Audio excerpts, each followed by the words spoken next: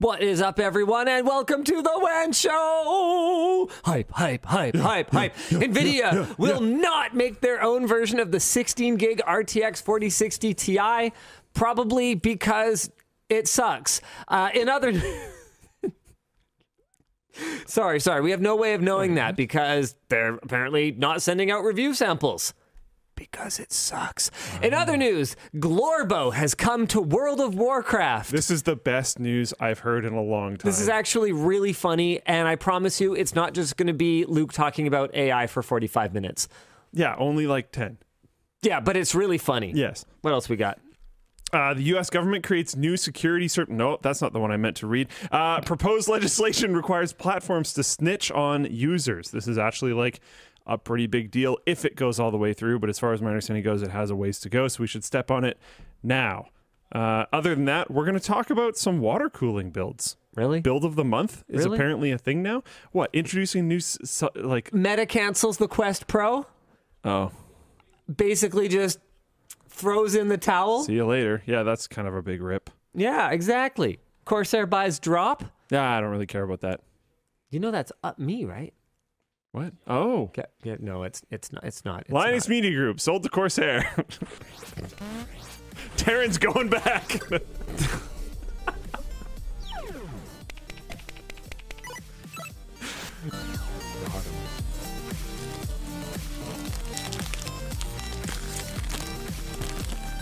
Wow.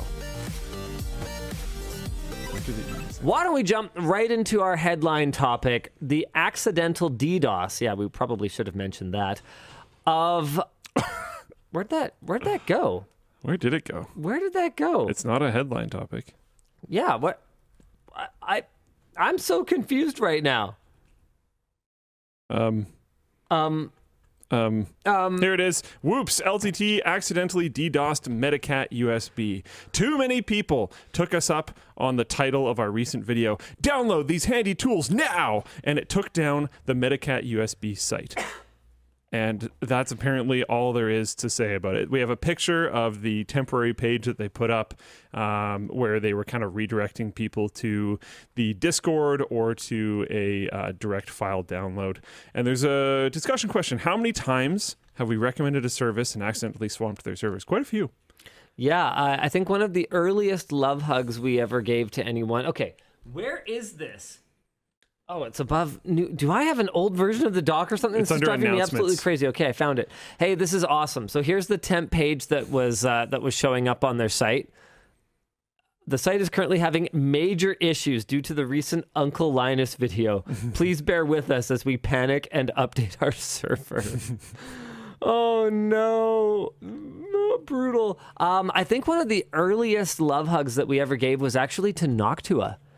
And this was way back when we were in the Langley house. Yeah. I know that we've accidentally taken down like small software projects quite a few times. For those of you who are new to Metacat, this is one of the tools that we featured in our handy, useful tool roundup earlier this week. But there's some really good stuff in here. Password removal tools, backup and data recovery, all that kind of cool stuff. And of course, you do not have to, buy this tool will... I think we hugged it again. Fix... What? Already? Oh, crap. It's still sort of working. Oh, no. Yep. Okay, well, there's a lot of really cool tools, and it's not one of those, advertised on Facebook, a miracle, whatever, fix your computer things. It's actually like chock full of pretty good stuff. And you can get a little bit more detail about it from the video we published earlier this week, because you sure as heck won't be going to this website right now to learn anything about it. So maybe cool. Set a calendar reminder to go back. Good job, you guys. Maybe the rest of the community can remember times that we have accidentally love hugged people. Got hugged a little harder. I even saw that they said they were like they beefed it up, which is why I thought we'd talk about it on WAN Show. I expected it to be a little bit beefier this time. The truth is, though, that this sort of thing is very, very difficult to account for. Right, that was why I wanted to talk about this, because it used to happen on the LTT forum, for example, on a fairly regular basis, and Floatplane as well, where we would have a sudden inrush of users from something like a launch of a Christmas album, for example, or a live stream of an event like the Roast of Me, where We held up for the roast. we did, but it was very challenging, and we had lots of advance notice. It wasn't took work. Yeah, it wasn't the kind of thing where you can just have people suddenly, come onto your site at 2x or 5x or 10x the volume, and you can just live through it. Oh, apparently we took down rack studs. I remember that was one of them. There's been a ton that we're not necessarily going to remember because they happened in that years ago kind of range. But yeah, I remember taking down rack studs. Super cool product. Is there anyone else? Come on, guys, help me out here. Help me out here. Do you want to talk a little bit about what it takes to put mitigations in place for something like that? Because I think a lot of people just assume it's because you're cheap or something like that. Well, to a certain degree. Sometimes, yes, but also... but there's also a range to being cheap, because if you're like, I'm not cheap, I'm just going to put the blank check on AWS or whatever else, they'll absorb it. They'll make sure you're okay, but it might cost you an arm and a leg. So oftentimes it's a good idea to partner with a range of different solutions. Right now for the forum and Floatplane, we have kind of a doubling where we have DDoS protections from our server hosts, and we also have DDoS protections on top of that from Cloudflare as well. And that doubling has been very good for us. That's been going pretty well. We also have redundancies in place in a lot of different situations. So if something does get effectively brought down, it should be okay, because something else can auto balance and pick it back up. I've got some other good ones. Ventoy was apparently having issues after the recent software video as well. Shadow PC. Apparently went down, the remote gaming service. The USB was that tester. Before they were OVH owned? I think so. Yeah, that makes sense. The USB tester that we featured on Handy Tech sold out in less than 2 hours after the video went up. Oh man, thanks guys. That's all just recent stuff. It's hilarious. Windows 9, I think, had a bunch of issues. I was pretty sure Windows 9. Yep. Yeah. After we made our video about it. Yeah, if you're trying to do all of it yourself, it's going to be pretty hard. Oh, Puget Systems apparently had issues. Yeah, it's really challenging. Even with our team size being what it is, occasionally we will have things happen that are oops, that's a lot of load, and it can be really challenging, and it's not easy. Our team size is hyper small for the services that we support. It's not easy to achieve scale. We've talked a fair bit in the last few weeks about how easy it is to make Twitter. Yeah, and the base portion of Twitter is super easy to make, but making it so that it's available to hundreds of millions of users is the whole complication. And it is a lot of complication. It's not something that should be brushed over, but just being able to do the just the user kind of side of something like Twitter would not be that hard. It's back. Hey. Now Cloudflare protected. Temp page. Yep.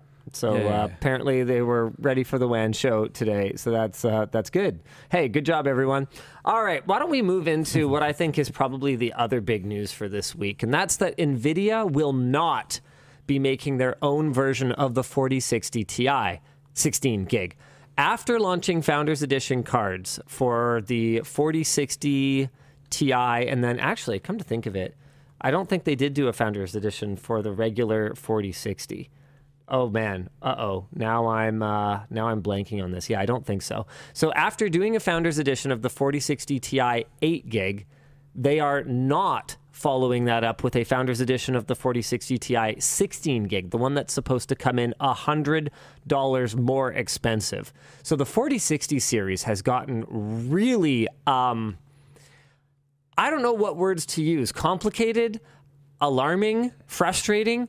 Remember when a 60 class card was 200 high, 300 low? For a non-TI and a TI? Yeah. This lineup starts at $300 for one that is very cut down. The 4060 is a lot slower than the 4060 Ti. Like it's 3/4 the price of the 4060 Ti and barely even 3/4 of the performance. They both have 8 gigs of RAM. So then you step up another $100. That gets you a 4060 Ti, a fully enabled chip, but still with only 8 gigs of RAM, which is going to be a limitation today, or if not today, very soon. Then, if you want the fast chip and you want 16 gigs of RAM, they want $500 US. So, here's what's going on. The 4060 Ti is set to come out soon. However, NVIDIA has decided against participating in the launch, apart from overseeing the testing process and regulating when reviewers can publish their results. So basically, they're going to provide a reviewer's guide and an embargo and pretty much let their partners go to town. Reportedly, they will not even produce or sell their own version of the 16 gig variant, nor will they be providing review samples. So that's a sign of confidence in this product. What's really baffling about this to me is that if they don't think that it's going to be successful, why don't they do something about it? I mean, everyone already knows that 40 series, other than a couple of key SKUs, I think 4090 is moving well, 4070 Ti is moving well, but basically everything else is dead in the water. Why not do something? Make the adjustments. I mean, the NVIDIA of yesteryear would have put some aggressive game bundles on these. Like, these things would come with, like, 2 or 3 AAA games or something like that. I mean, I guess that's harder in the age of everything free to play with microtransactions. But like, you know, still, why hasn't the graphics card industry adapted to the modern gaming economy? Then why doesn't it come with $100 in Diablo 4 bucks or a $50 in Robux, or like, remember those bundles when you used to be able to pick what you wanted? Yeah. Why doesn't it come with a selector? I go to a portal and I get $100 in, whatever bucks I might have spent. Make it a compelling value. There is also a bunch of modern games that do cost money, not a lot, but money. They're not like full fat, like $80 AAA games, but still, like Crab Champion and BattleBit and stuff like that, where there is a pay up front cost that could be included with these things. Doing like a more indie approach, like you get Crab Champions and BattleBit on a graphics card, would actually probably work really well. They're both very popular names right now. I could see that moving cards. This is just bizarre to me, though. Like, instead of making the product line good, they're basically just going, yeah, the one good one we have, we know it's overpriced, so we can't, we simply couldn't adjust the price. But that's the thing. They definitely 100% could, because we already know. Here, hold on. We can actually do the math on this. All we got to do is go to DRAM exchange, because everything else about this card is the same.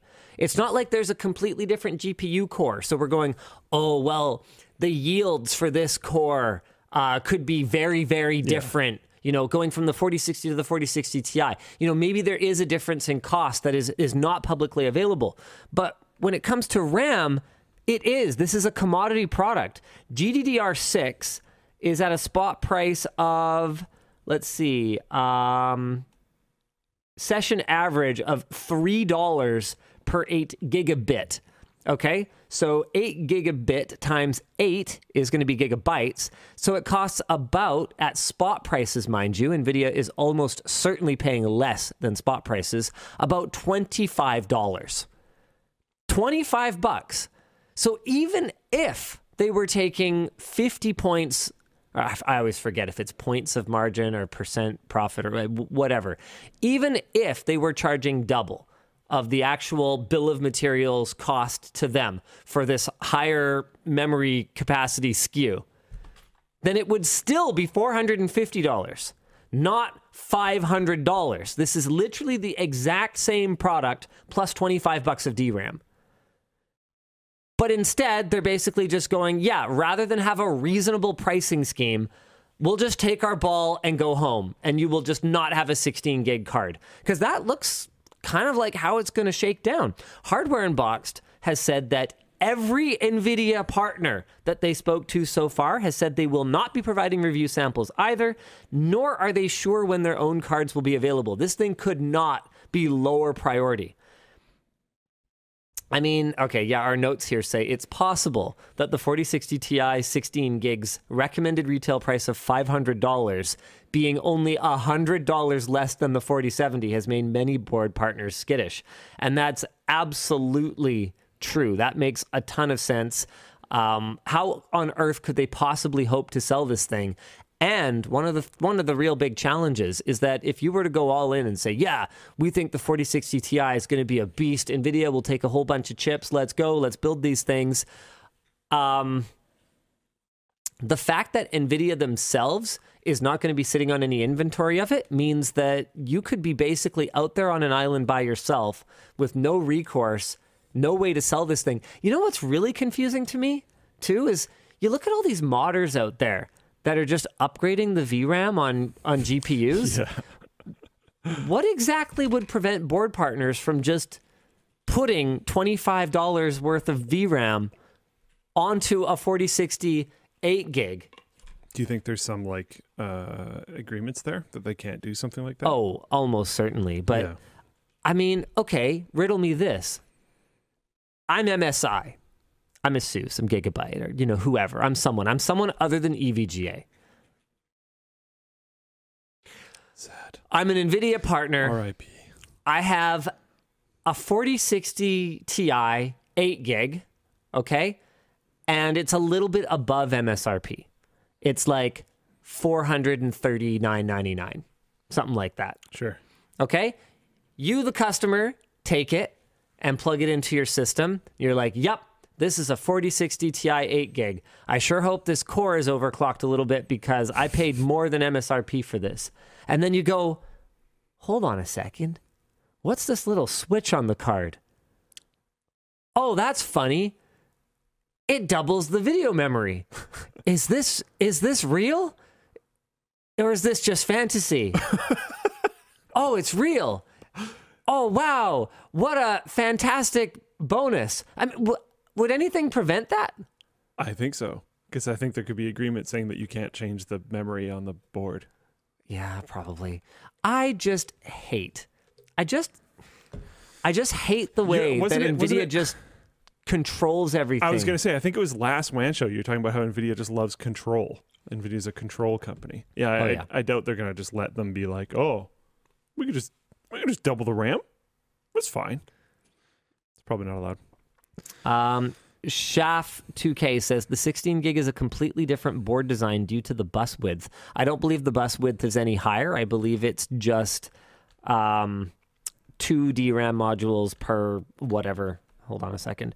4060 Ti 16 gig bus width. I could be wrong about that. It could be 256-bit, but I really don't think so because as far as I can tell, that GPU, so by GPU I mean the core, not the card, only supports a 128-bit memory bus. Yeah, no, it's 128-bit. Yeah, they just double up the capacity. In fact, you know what? It's probably just denser chips because 8 gigs is not super high density these days. Because I was going to say before, maybe they've just doubled up the memory chips. But no, what I suspect is that these are just higher density chips, and it is literally the exact same thing. Unbelievable. What if board partners just added a physical slot to add more memory like the olden days? You know what? We actually have a video coming that's very much about that, even though I actually, looking back on it, I think we've done a bad job of the title and thumbnail because it's called starting at is the biggest lie in tech, like the starting at price. And what we're pretty much doing is taking a look at how manufacturers have manipulated starting at to make their systems in particular seem like a much more appealing option than they really are, when the only way to get them up to a reasonable spec that has enough memory and has enough storage is to give the manufacturer an inordinate amount of money. And we do the math on this, and I forget the exact numbers, but I think Apple is making something like 12 times the cost in margin on their SSD upgrades. Some of them, like just ludicrous, unbelievable profit margins on these things. And Dell was like better, but not by much. And we kind of dig into, how the tightly integrated nature of modern system designs makes this far more lucrative and far more possible for these system manufacturers, because you no longer have the option of just buying the base model today and then upgrading it down the line. You either have to pay the ransom extortionate price at launch, or you just don't have more RAM, or in some cases, even more storage. Really? You can't even change the storage? However, there's two sides to every story, right? And there is a performance benefit to the way that they're doing things, a real one, not an imagined one. And that's actually the example or the illustration that I use for this is what happened with GPUs. Like, man, this would have been like 25, almost like 30 years ago, a long time ago. It's a really good point that was brought up in the chat that GPUs actually used to have expandable memory. And this was in the form of like slots and little like sockets that you could stick RAM chips into and stuff like that. And the reason that they didn't was because of the bandwidth requirements, because of the performance requirements. Every time you add trace length and every time you add some kind of pogo pin or LGA or socketed interface, you are adding signal degradation. And the more signal degradation you have, the slower the speeds you have to run your memory at. And for GPUs, then and now, like GPUs can basically never get enough memory bandwidth, which is a big part of why the 4060 series sucks so much, because they're using only a 128-bit bus on what is purportedly a 60 class card. I forget how I started this sentence. The point is they need tons of memory bandwidth. They can never get enough. And so the decision was made that, given that there was probably going to be a fairly appropriate amount of memory anyway, and by the time you needed more memory, that GPU would be out of date anyway, the decision was made to basically move forward with GPUs always having soldered memory. And those benefits do extend to modern systems. For example, in DDR5, you ever notice that you can't buy a DDR5 SODIMM that's faster than like 4800? Yeah. You can't. But you can buy systems now that have DDR5 running in excess of 7,000 megatransfers per second. ASUS has one where they actually are doing a similar on-package memory chip, similar to what Apple's doing with their M-series silicon, that runs at like 7,700 megatransfers per second or something like that. And is only able to do that because the traces are like this long. So I guess what I'm trying to say is that it's a little bit more complicated than manufacturer bad, but also manufacturer bad, because there is no similar argument for doing that with storage. PCI Express can run over distances like so and beyond.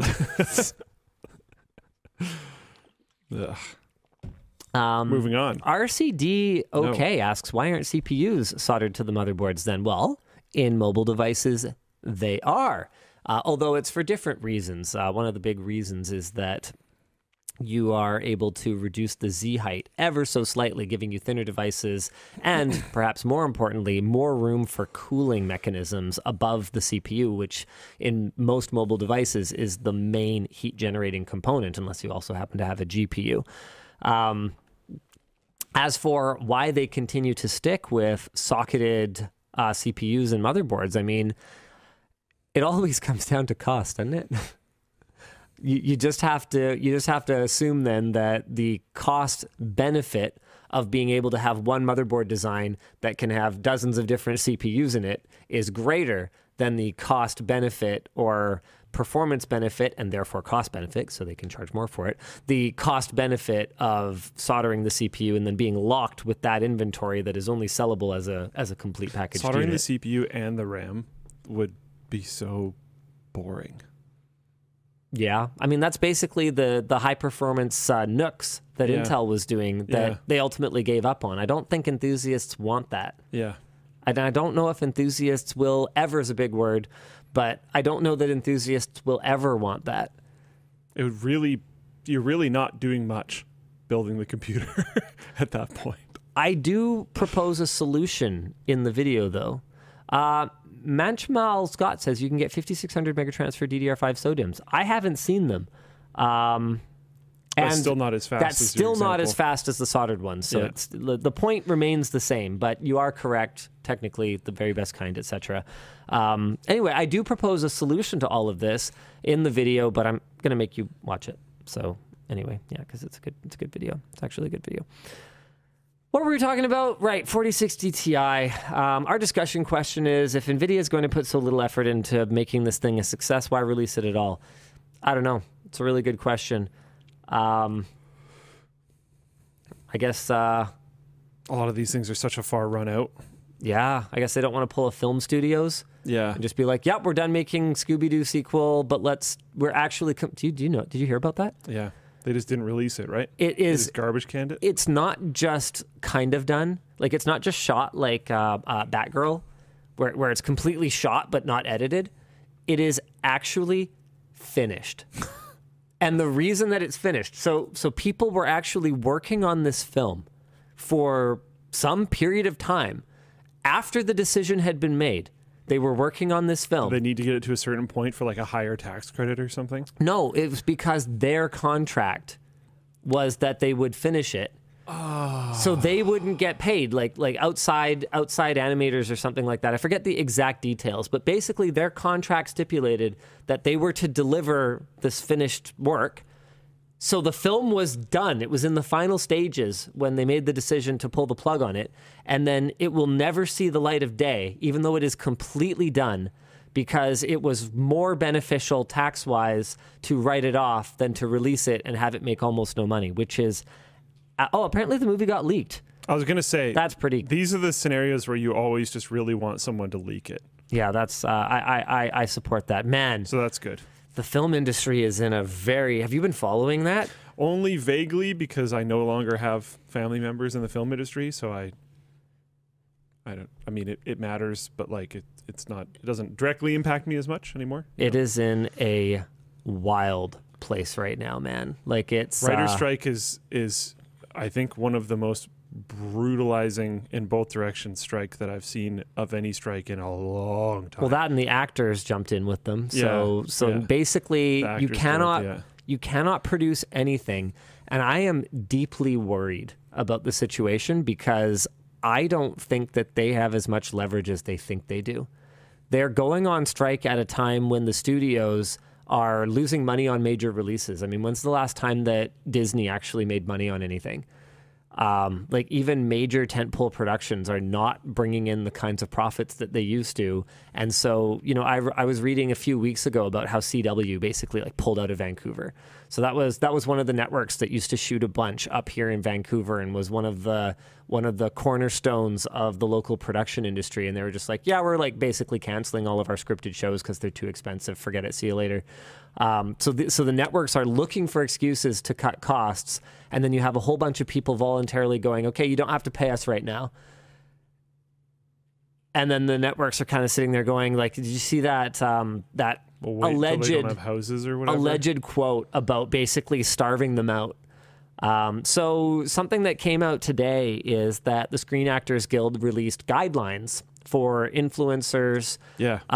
For how to well, I really think they could have done this in a more constructive way. Because frankly, I'm not a member of the Screen Actors Guild. I will never be a member of the Screen Actors Guild. So like, you actually cannot dictate the terms of engagement to me. And it was done pretty poorly. Their wording's pretty aggro. It's like, if you so much as post a picture of yourself putting on pink shoes to go watch the Barbie premiere, then you are in violation of the picket line and you're a terrible person. You will be banned from ever joining the Screen Actors Guild. Yeah. It's like, bro, I am not good enough to join the Screen Actors Guild. Yeah, and I will never be an actor. And also, like, are you kidding me? This isn't even a paid engagement or whatever. But regardless of their tone and regardless of whether they actually are the boss of me or not, I fully support them, even if I feel like the battle is Concerning. Pretty worrying. You know when you're in like Total War, right? And there's that bar in the bottom that's like green and red for the strength of your remaining forces How versus do you know this? I play video games. When's the last time you played Total War? Don't worry about it. When was it? I don't know, like a month ago? What? Yeah, I was just goofing around. Whoa. Yeah, we pulled out a Total War game for like a video, and I was like, it was I love a video. I was like, I love playing Total War, and then like I went home and played some Total War, and oh man, lost so bad because I hadn't touched it since Rome. Rome 1. Yeah. Total War. See, Rome, that Total lines War. up for me. That makes sense. Yeah. Anyway, so I have. Oh, I don't make these decisions anymore. I have had a vision that I will have a conversation with our new CEO that I think we should, to the greatest degree, the greatest extent that we can, at least for some reasonable period of time. Let's say 3 months to start, and we'll go from there. We want to be in full support, and that means not only not taking money from any productions. I mean, that one's fairly obvious in terms of crossing the picket line, but we also just won't be promoting them in any way.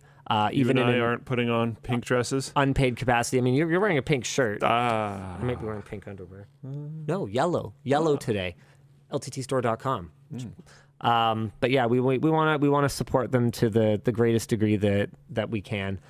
So we're gonna do our best. And to be clear, this is not because of Barbie movie. This is because next weekend is LTX. So I was trying to hype it up. Whaleland. Yeah, exactly. This is the Whaleland shirt from last time. Whale. So I'm wearing it because of LTX, not because of Barbie. Just not supporting, blah blah blah blah blah. Yeah. Have you guys done any promos or sponsorships with any studios in the past? Yeah, we have. Yeah. Actually, not very often. It's kind of surprising. Surprisingly infrequent. Yeah, like the number of happened. video game movies and stuff like that come out, and it doesn't occur to them to go to gaming and tech influencers. I'm just like, do people even try? We tried doing a thing with Hot Wheels. Am I a joke to you? And I thought Hot Wheels was going to be all over it. And I think they were just like, we don't see the crossover. But then they did a thing with Forza. And yes, obviously, Forza's racing, whatever. But I'm like, it's a game on PC that looks great. People like building really nice PCs to play Forza with. Like, how do you guys not see the crossover? There's people that like Hot Wheels, that like computers. Come on. Oh, well. Anyways, should we move on? Yeah, keep it chill in the chat, guys. Union versus no union is not a black and white issue. No. And if you think it is, you're wrong. Yeah. It's just not. Yeah. It's nuanced and complicated, and every situation is a little bit different. And this situation is very challenging. That's all I have to say about that. It's time for a couple merch messages. If you guys are wondering, super chats, Twitch bits, those are not the way to interact with the show. The way to interact with the show is with merch messages. All you got to do is head over to lttstore.com, where we actually have a couple pretty exciting things to talk about this week. You head over to lttstore.com, and in the cart, you will see a box to fill in a merch message when we're live, and it will pop up down here, thanks to Producer Dan, boop, or Producer Dan will reply to your message with his fingers like that. Oh, my button's not working. I can't show Producer Dan anymore. Oh, no, it's working now. Cool. Okay, or Producer Dan will reply, or he will curate a couple for me and Luke to talk about. Dan, do you have a couple for us to maybe show how merch messages work? Yeah, sure. Let's see what we've got here. Question for Luke. I recently started a job as a full-stack developer for the government. I'm wondering how you feel about the differences between private versus public and switching between the two. Oh, like private and public sector work? I believe so, yeah. I believe so. Yeah. I don't know. Have you ever worked for public? No, I don't think I have a very satisfactory answer here. They're both very legitimate lines of work. I think there's a immense amount of red tape to jump through on the public sector side of stuff. That can be an immense amount of red tape on the private sector side of things, too. Exactly. It depends what you're doing. And it also depends on where you are at in the chain. If you're working in public sector, but you are just, dealing with the tickets, maybe there's no red tape for you to jump through. You're just doing what you have to do. So I don't know. I'm sorry. I really don't have a lot to say. I have no issue. Like if someone applied here and they had public sector experience, I'm just going to count that as the same as someone who had private sector experience. Like it doesn't mean anything different to me personally. It might be particularly interesting depending on where you worked in the public sector and what you were working on, but that's the same for private sector. So yeah, I don't know. Yeah, absolutely. I mean, I think that there's some general rules that you can kind of apply. I mean, at least here in Canada is all I can really speak to. But here in Canada, public sector workers tend to get, for example, pensions that are very good stuff. Like very generous compared to what is typical in the private sector. Where, as far as corporations are concerned, I'm sorry, you're not working for me anymore. Why am I giving you any money? Yeah. Yeah, I also see people interpreting public sector work as like you're now on like the track. You just stay in public sector forever, and as long as you don't massively screw up, you'll just like have a job. No, I don't think it. I don't think it's necessarily like that, and I don't think you necessarily have to have that attitude about it. I think you might have interpreted that in a way that I was not trying to say it, or maybe I said it poorly. I don't know. But I wasn't saying it as a negative thing. Oh, I see what you mean. Yeah. Yeah, I mean, I thought you were kind of saying that people just feel like they can check out and just like coast. Oh no, forever. not necessarily. Just like if you just keep pushing, it's like very high job security basically. Right. But not that you should necessarily slack off. I know of people that have been laid off from public sector. It does happen. Yeah, for sure. But like, yeah, good pension, good benefits. Like it's a good place to be in. But you could get in a better place in private sector. There's going to be a ceiling. Yeah. There's going to be a ceiling in the public sector. So there's no free lunch, right? There's always trade-offs. And like we were actually trying to recruit someone for only tangentially related position from the public sector. And when they did the math, it was very challenging for them. They were kind of going, okay, so right, the wage is higher, but the odds of the government of British Columbia existing in 40 years when I'm reaching the end of my career is somewhere close to 100%. The odds of Linus Sebastian and Yvonne Ho existing in that time is pretty good, but not as close to 100%. And this is something that they need to factor in, along with the the differences in pay today versus the long-term benefit. I think that something people don't necessarily account for is that pensions look a little bit more generous than they actually are in many cases. This was something that I figured out with life insurance a long time ago. There was some fancy life insurance product that someone was trying to sell us, where basically when it matures, you actually get back everything you paid into it. And I was like, how does the math on that work? It's like, oh, right, because they've been taking my money for 35 or 45 years or whatever, and they're just giving me back. You give me $5 now. I'll give you $5 in 30 years. Yeah, exactly. Yeah. So that's the math. So when you look at whatever your pension is, the math might look really, really favorable today, but if you were to just take money and squirrel it away now and build yourself a nest egg that is, made up of an investment, say, for example, that pay dividends, then I don't know. How does that pension compare? And pensions aren't as sure a thing as it feels like they used to be. You look at the way changed, so they're not. Yeah, you look at the way that public pension funds are just getting the crap kicked out of them sometimes, and it's scary, man. I read a whole article on how they've. You read a whole article? Yeah. Did you? Whole article. I'm a good boy. Gold star. I read it's on the of pensions specifically. Right. And how they've just kind of like ruined them over time. They used to be a lot more secure. They used to be a lot more guaranteed. And now they've been just like trashed. To the point where retiring is like kind of scary because you just have no idea what's going to happen with your pension. Yeah, especially because like with how long people are living these days, you could be retired for 35 years, assuming you retire at 65 and live to 100, which is obviously unusual. Not common, but happens. But not unheard of. Yeah. And you do not want to be 98 and totally broke. And completely flat broke, right? Yeah. That's a bad time. Yep. All right, Dan, want to hit us with another? Yeah, sure thing. Let's see. Hi, LLD. Can you talk about the first time or the worst time you have accidentally violated an NDA? Ooh, I think one of the worst ones was with the Pixel, I think it was the Pixel 4a or something like that. Pixel 4a or Pixel 5a. I went up a day early, or right? 3a or something. I don't know. I know I was using it early. And I was on WAN show and I pulled out my phone. I was going to say it's probably on WAN show. Yeah, I know. It's okay, companies. I understand. He does it to me too. Yeah, I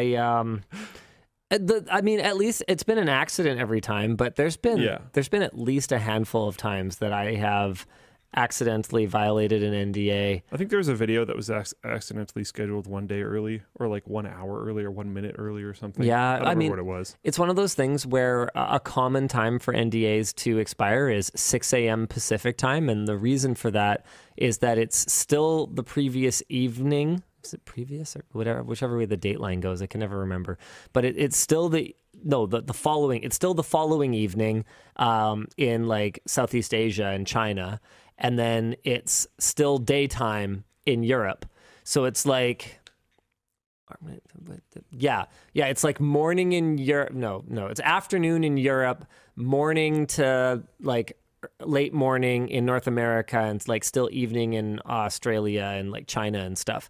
And so it's like an ideal time from a global, sending out emails and publishing videos standpoint. But most people in this company don't get up at 6 a.m. So we will sometimes have videos that are just scheduled to go live and nobody's there looking at them. And if they, include some information that they weren't supposed to, or if they go up at 5 instead of 6 because we clicked the wrong button or whatever, and people try to contact us, we're asleep, right? So sorry, I guess. Yeah. It's not really much that we can do about that. I'm just trying to find if there's anyone that has... Searching my inbox for NDA brings up... here's result 1 to 100 of many. Yeah. So I was trying to find if anyone, would complain to me about anything, but I don't see anything. Generally speaking, we try to be pretty clean about that stuff because it's a really quick way to not be able to get review samples anymore, breaking embargo or violating a non-disclosure agreement. And to be clear, I know there's some people that are sort of just like anti any kind of agreement between media and manufacturers, but it's like, there needs to be some. Okay, what's your you can't get review samples at all if there isn't NDAs in place. What's your proposed solution? They have magical fairies that they give the phone or the graphics card to that all depart their headquarters at different times to ensure that you account for the different flight times to all the different places that these devices need to be delivered so that they'll all get it at exactly the same moment. You want Mark Rober to design packaging that literally is indestructible until it can be opened at exactly the same time. Like, you got to be realistic, right? They do their best to get everything out at kind of the same time-ish, and then they have NDAs to ensure that everyone has a similar amount of time to work on their articles or their videos or whatever the case may be. Yeah, I can't find any. That's okay. I'm over it. What were we talking about again? 2 more topics. Oh, yeah, sure. Let's do a couple more topics.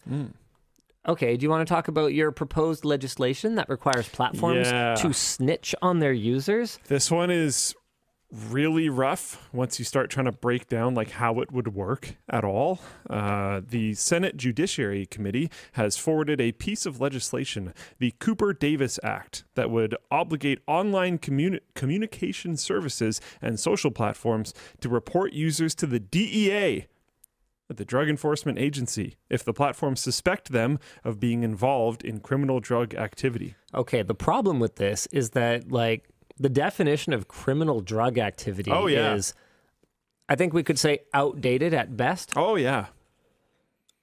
Yep. The bill does not explicitly require providers... Imbalanced, maybe? It's also, especially in the States... Well, like, yeah, that's what we're talking about, though. And stuff. Oh, it's all over the place. It's so weird. And like in some places it'll be federal, and I don't understand how this works. So I'm not I'm not in that area. I don't do those things. But in some places, it'll be federally illegal. Yeah. But I don't know. I think it's usually the other way around, where it's legal federally but illegal stateside. I think it might be able to be the reverse as well, but I don't know how that works. I don't know. The bill does not require, this is in quotes, the bill does not require providers to seek out illegal activity by users, end quote. But it creates incentives for companies to, for companies to surveil their users, and does require that once providers are aware of this activity, they must report it or else face steep fines, legal liability, and potential criminal prosecution. Again, in quotes, proponents of the bill say that it would help crack down on illicit drug markets that have been proliferating on social media platforms, end quote. But privacy advocates have criticized the bill as potentially furthering, weakening, and in quotes, already inadequate privacy laws, strongly agree with that, and undermining encryption. Yeah, this is kind of brutal. Like, I'm looking at it going, if someone, Look, I don't personally partake, so my ignorance may be pretty ignorant, but, I could see someone using Facebook Marketplace, for example, hypothetically, to do some kind of transaction, let's say. You know how, for example, you can't buy lawn darts on eBay. Okay. So everyone who wants to sell lawn darts on eBay sells the box for lawn darts. And oh, by the way, if lawn darts happen to be inside it, whoops, I had no idea. So I could see people, selling pictures of a marijuana leaf on Facebook Marketplace, and that's code for, I don't know. Maybe this is a thing. Maybe it's not a thing. I legitimately actually don't know. But then, where's the line for this? If Meta I knows, am selling an unknown brick. Yeah, if Meta knows that people are doing this, all of a sudden, or if they suspect it even, all of a sudden, are they required to? And especially a platform like Meta, where they're trying to gather any possible information about their users, they might have to change what they're doing in order to not expect these types of things. The harshness of the penalty for failing to report is likely to encourage companies to over-report users for protected free speech, which may result in a chilling effect that prevents users from discussing past addiction, joking, or reaching out for help. The Senate has yet to put the act to a full floor vote. Again, it's not through. Some people are super mad that I'm not a pothead, and then others are like, "Yeah, I knew it." Mad that you're not a pothead? Yeah, I don't know. How do you be mad? People just like having things in common. My with people. creator must do what I do, well, or else I'm angry on the internet. I'm high on life. Okay. Got these ketchup chips. Dare. Oh man, that's great. But yeah, I don't know. I hate this thoroughly. As someone who runs platforms, this sounds like the worst. Yeah, it sounds basically, even if we ignore the overreach, even if we ignore the complete lack of sensibility in narcotics laws in, really the world, the inconsistency as well, even if we ignore all those issues, how on earth could they possibly hope to enforce this? How can you prove that they knew that this user was... how can they prove that the platform suspected a user of being involved in criminal drug activity? I wouldn't be surprised. Looking at the wording, at least, for the penalties involved, I wouldn't be surprised if there was some amount of bounties for reporting your company for not reporting things. So you could make a bunch of money for throwing the company that employs you under the bus. Just go somewhere else. Because I feel like they've the only sites and services that would really be doing any amount of assessment of users at this level would be really big sites and services that have lots of money and have lots of employees and are probably at a point where they're the people coming to work here, they don't necessarily care too much about the company at that scale, so maybe they'll take the payday. I don't know. It just seems kind of whack to me personally. Yeah, Bixby in Floatplane Chat says suspicious activity reports are a thing for banking institutions, for example, to report suspected money laundering. I feel like that's different. Well, no, like in terms of how they could incentivize the employees, like what you're talking about. Okay, yeah. Yep, I could see that. Yeah. And I mean, drugs are one of those things where you will definitely get people with very polarized opinions about it. You know, you'll have people with the giant marijuana leaf on their t-shirt, literally walking down the street holding a bong. And then on the other side of it, you've got the, you know, think of the children prudes who are like, there should be no drugs in the world. They should take all the naturally occurring plants that have, you know, Tylenol bad. Isn't that the one? It's bark or something? I don't remember. Not to that degree, but like, you know, anything with a psychoactive effect should basically be put in a big fire. Oh, but not close to people in Australia, and we should get rid of all of it, right? Like, so you've got both sides of this. So I think you're going to have people that are just essentially ready to go to war over this immediately after something like this were to pass. I mean, I was about to say I really don't see how this could possibly pass, but like, I don't know, wilder things have happened. You look at the Gong Show that was like natural gas stoves or like ranges a little while ago. Like just how quickly people can form ranks, aspirin, and just go after each other. Also, you know, given the number of recreational drugs these days that are pharmaceutical products, how on earth do you prove that I didn't need that Adderall? I mean, I didn't get it from a pharmacy in this case, so that's one thing. Well, maybe they were closed. That's if they're using it as a marketplace. But lots of these places, they're also including just talking about it. Right. And I don't know, but I just looking at the things that I hear, like you hear about a lot of fatalities from fentanyl, for example. That's a big one in Vancouver. Yeah. We hear news about that all the time. But fentanyl is a drug they give in hospitals. Yep. So like, what if someone is prescribed fentanyl? Well, you wouldn't be prescribed it. Is it only ever administered at hospitals? Yeah, because the amount of it to be that's fatal lethal is like so tiny. It's very tiny. Yeah. What if you talked about how it had been, how you've had it before? Yeah. But you were just meant in a hospital. And now it's like, you're reported to the police? Even if that person doesn't ultimately end up in jail, look at the amount of administrative nonsense that you're creating. What a waste of time when police departments, quite frankly, have enough on their hands. Someone in Floatplane Chat says you can be prescribed fentanyl for at-home use. My dad had it. No way. That sounds terrifying. Lost Insanity says, hey, so the state of Louisiana finally sent out an email today to those who were affected by the Department of Motor Vehicles hack that occurred. They're providing a year of LifeLock to anyone that was affected by it, but they finally notified people of it at least. This is something that I've found quite confusing for a long time. So you know how difficult it is to change a social insurance number, or for our American friends, a social security number? Once you have it assigned to you, you know how impossible it is to change your birth date, for example? Like these key pieces of information that can aid people in committing identity theft or fraud. The fact that the only mitigation that is offered are these monitoring services.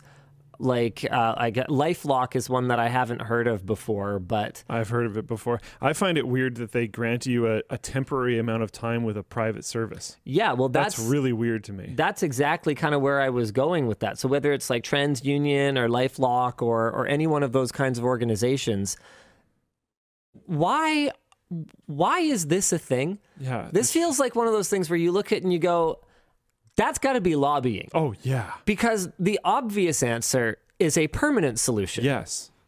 And the not obvious answer is one that you pay a subscription to some rando third-party company that has had their own breaches in the past. I don't know if LifeLock has, but TransUnion certainly has. Forever. And I'm sorry, you're giving me 1 year? So what? If I'm a criminal mastermind, I basically just go, I'm await 365 days. This information will all still be valid. Come on, are you serious right now?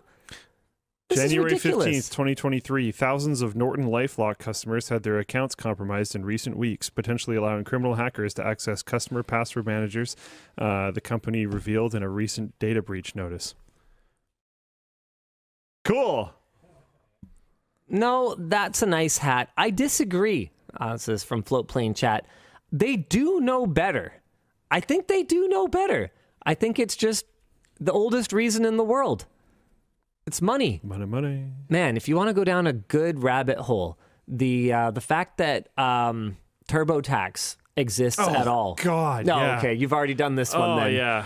That enrages me. That should so not even close to be okay. That's so frustrating.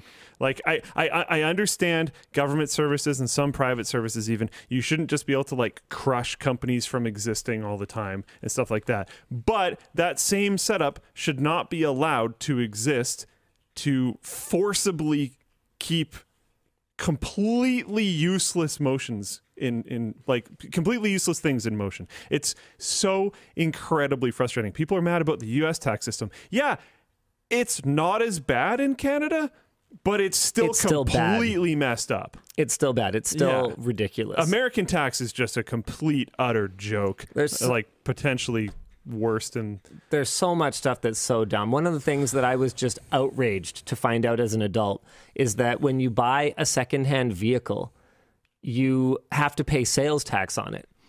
And I'm sitting here going, no, you already taxed this. yeah. That's double dipping. Like, if you want to go down the double dipping rabbit hole, there's a lot of that. There's an absurd amount of that. Like, if I deduct something this year, do I get to deduct it again next year because I gifted it to my wife? Like, what are you talking about? You guys just traded back and forth. Oh, I'm sure people do that. It's such a joke, man. Oh, I don't know. It's very, very, very frustrating. The whole, like, we know exactly how much you owe, but you need to tell us. And if you're wrong, you're screwed. It's Yeah. like, what? Why? Yeah. Like, Do you know how it works for corporate tax here? not as much. Okay, so you know how with personal taxes you have them deducted by your employer on your paycheck automatically, right? Or you cannot, right? Like you can go that option if you want. I don't think that's something that we offer, just because.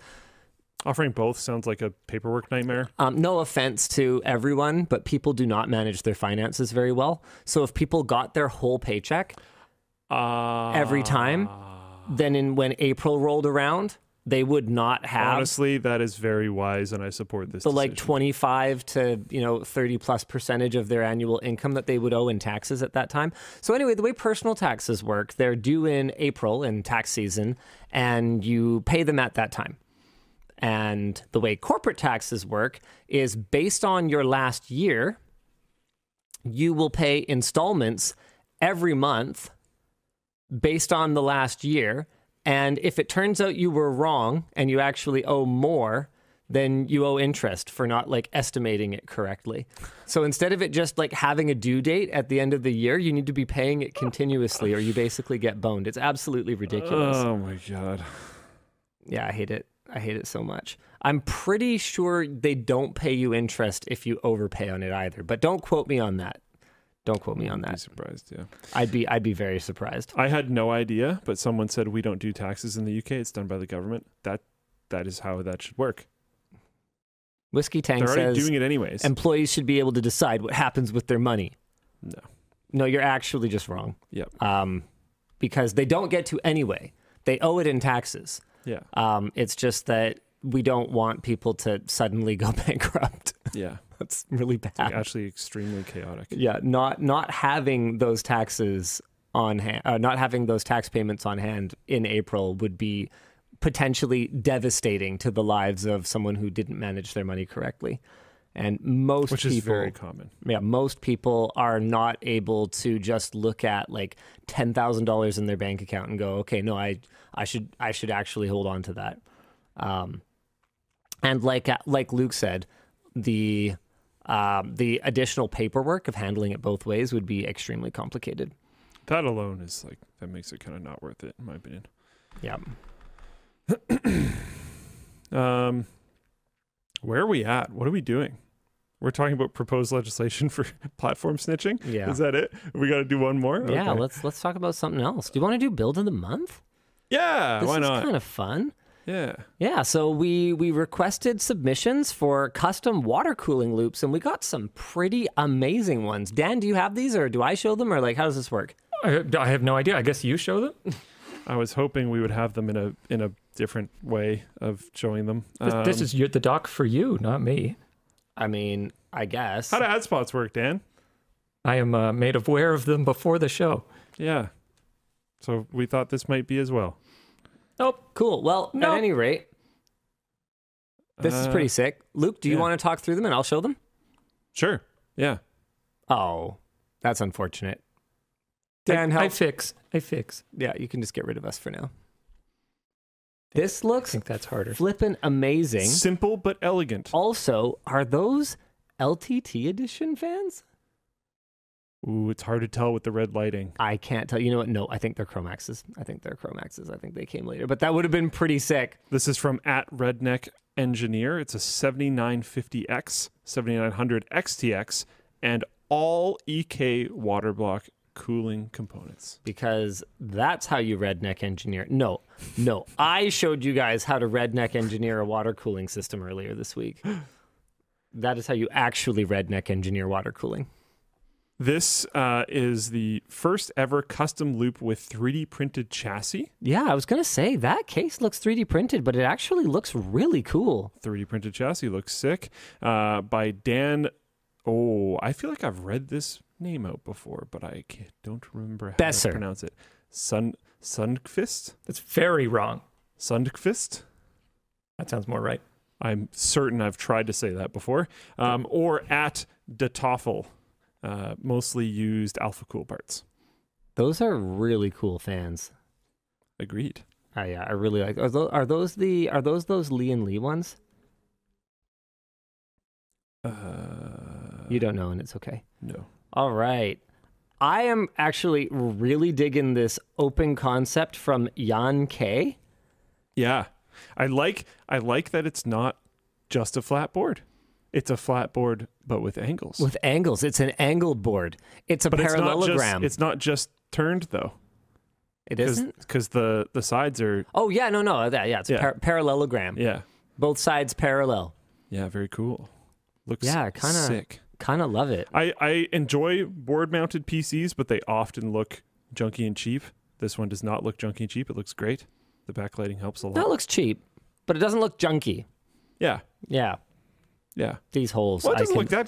Two dual rads and stuff. Like the board itself doesn't exactly look necessarily expensive. It looks like a project board from Home Depot, but Yeah. But it's done nice. yeah. But the system build is really nice. I can also tell that some adjustments were made to get the fan connectors through the holes. I've been there, Jan. I feel you. I appreciate the shown work. We've got two more. One, wow, We have three more. that is unreal. Old school from back in the Threadripper days by @XXBoostyXX. And this is an honorable mention from DIY Perks. This appears to be something from an upcoming video. I am a DIY Perks fanboy, and Me too. This is part of why. I tried to get him to come to LTX, but it's just too far. It's quite far. Yeah, someday, I'd love to get you out here, man, but Yeah. we weren't able to make it work this time. Yeah. Of course, the main reason that we built all of this up for you guys and got you all, whoa, look at these great builds. Is Was because for of contrast. the best one. The best one. Dishonorable mention. This avant-garde use of garden pond pump by @Spear83 is just beautiful. Apparently, they did a reverse image search to confirm that it's not a common meme image, and it is fresh. This is it. It's like looking at your grandfather. It's like bathing your grandfather. All right. Absolutely love it. All right. Do you want to do Glorbo comes to World of Warcraft, or should we save that for after whatever the next thing Mr. Besser wants us to do? I think we can do this in 10 minutes. I love Glorbo comes to No, World I of want to do Warcraft. sponsors first. Okay. Let's get the sponsors done. Thanks to MooSend for sponsoring today's show. MooSend is an email marketing platform that provides business owners with a suite of tools to improve customer relationships through personalized outreach. Send professional-looking emails and craft visually stunning landing pages with MooSend's campaign editor. And you can check how your campaigns are doing with a variety of analytical tools. Are you tired of manually typing out responses? Avoid the carpal tunnel with MooSend's pre-made automation templates, or create your own with their flexible drag-and-drop builder. MooSend also offers integrations with popular e-commerce platforms, allowing businesses to streamline all marketing efforts. Get a move on. Go to lmg.gg/moo and try MooSend free for 30 days. Thanks to Samsung for sponsoring today's show. Samsung's Galaxy Unpacked event is right around the corner, and they're sure to reveal some of the latest and greatest in on-the-go tech. Right now, you can reserve the next generation of Galaxy phones, tablets, and watches, all with no deposit required. Even better, act now and you can get a $50 credit. Be sure to check out Samsung's Galaxy Unpacked event on July 26th and head over to lmg.gg/galaxyunpacked to reserve your new device today. Thanks to Circuit Specialists for sponsoring today's show. Are you looking for electronic components and equipment? Whether you're working on a personal project or a professional venture, Circuit Specialists has the tools and supplies to help you succeed. They offer a wide range of offerings, including resistors, capacitors, soldering stations, oscilloscopes, and more. Leveraging their technology and sourcing expertise, they aim to provide their customers with tools and parts that may otherwise be unavailable to them or too expensive. Their commitment to quality ensures you receive reliable and high-performance products suited for your needs. Let Circuit Specialists help you upgrade your electronics toolkit. Check them out at lmg.gg/circuit specialists. Nope. I want to do something. We're going to get to the merch messages. We're going to get to Glorbo. First, I got to talk about merch, not messages. That's right. Live unboxing. Luke, are you ready? Yes. Okay, because you're doing it, and Dan's going to be on the camera. Oh boy, I and love you guys are unboxing gonna, things You I've guys are never going to seen before. somehow surprise me and be half competent at this for a change. You keep giving us stuff we've never seen before. Well, no, I just mean don't. You got Dan moving the camera all over the place. I remember. And then you've got so Luke my moving job his is hands to all over the intentionally place. move it out of the camera No, frame. that is not your job. Your job is to hold it still. And Dan, your job is to not chase it too much. I mean, chase it a little. Dan. Dan. Dang it, Dan. What's happening? He's turning off face detection. The camera no longer knows where Luke's beautiful face is. Oh my God. You guys are both killing me. What am I doing? Okay, we're good. This? Dan, oh my God. Is that what I'm doing? Stop it. Okay, you guys can't do that. You're going to give people motion sickness. Okay. Okay, Dan, you have to move to the right. You got to move to the right. You want it centered. Yes, I want it centered in the frame. Don't forget there's a lower third. That's what I'm setting up. Oh my God. No time. I just got signed out of my Google account. Technically, this is the best time for that to happen. I don't even have the doc. Are we professional? Oh man, I think I remember this password. Oh. Okay, all right. I think I'm back in the dock. Anyway, we are finally launching it. The LTT Stubby Screwdriver! And I've got all the dates and everything. It is going to be available at LTX. We have all 4 launch versions to show here on the WAN show. They're going to be in limited quantities at LTX. And the online launch is coming August 17th. Luke, do you want to start unboxing it? Sure. You can sign up for a launch notification at lmg.gg/stubby. Are you not going to comment on Sarah's packaging or anything? It looks very nice. I do also believe there would be a cardboard box of bits here, 6 bits. 6 bits. So it comes with 6 bits. It's a 6-bit Looks very driver. beautiful. Looks very, very reminiscent of the full-size screwdriver, which makes sense. Yeah, it's the same box. Yeah. Well, no, it's smaller. But smaller. It's not the same box. Yeah, it's a smaller box. But it is the same ratchet, correct? Yes. Exactly the same ratchet. Same high-quality knurling. New tooling for the shorter handle, obviously. And we had to do some work to get the same pop-up bit storage mechanism on the much, much smaller driver. Oh, I guess I asked you to do the unboxing. Go ahead, you can talk. Oh, no, it's fine. Yeah. Oh, okay. This feels about the same, but it's half. which makes sense. So there's 6 instead of 12, but it still pops in and pops out. This will, right now it's like taking a little bit, but these work in slightly over time. So as you use it, it'll be a little bit less stiff. The selector, I think, is identical. Is it even the same size? It is the same. And that's because the ratchet is identical, I'm assuming. So it goes around it. And I've got something really exciting to show the people. Do you notice anything different about the one that I am handing you now? No way. Okay, so there's a black shaft one. So for the people that wanted to get the black shaft one of the full sized, you will now be able to get a stubby in the same shaft color as the main full size screwdriver that you had. I had no idea we were doing this, actually. Or if you if you already have the black shaft full sized one and you like the patina, then you can have more patina, this time smaller patina. So there's a total of 4 SKUs available. Oh!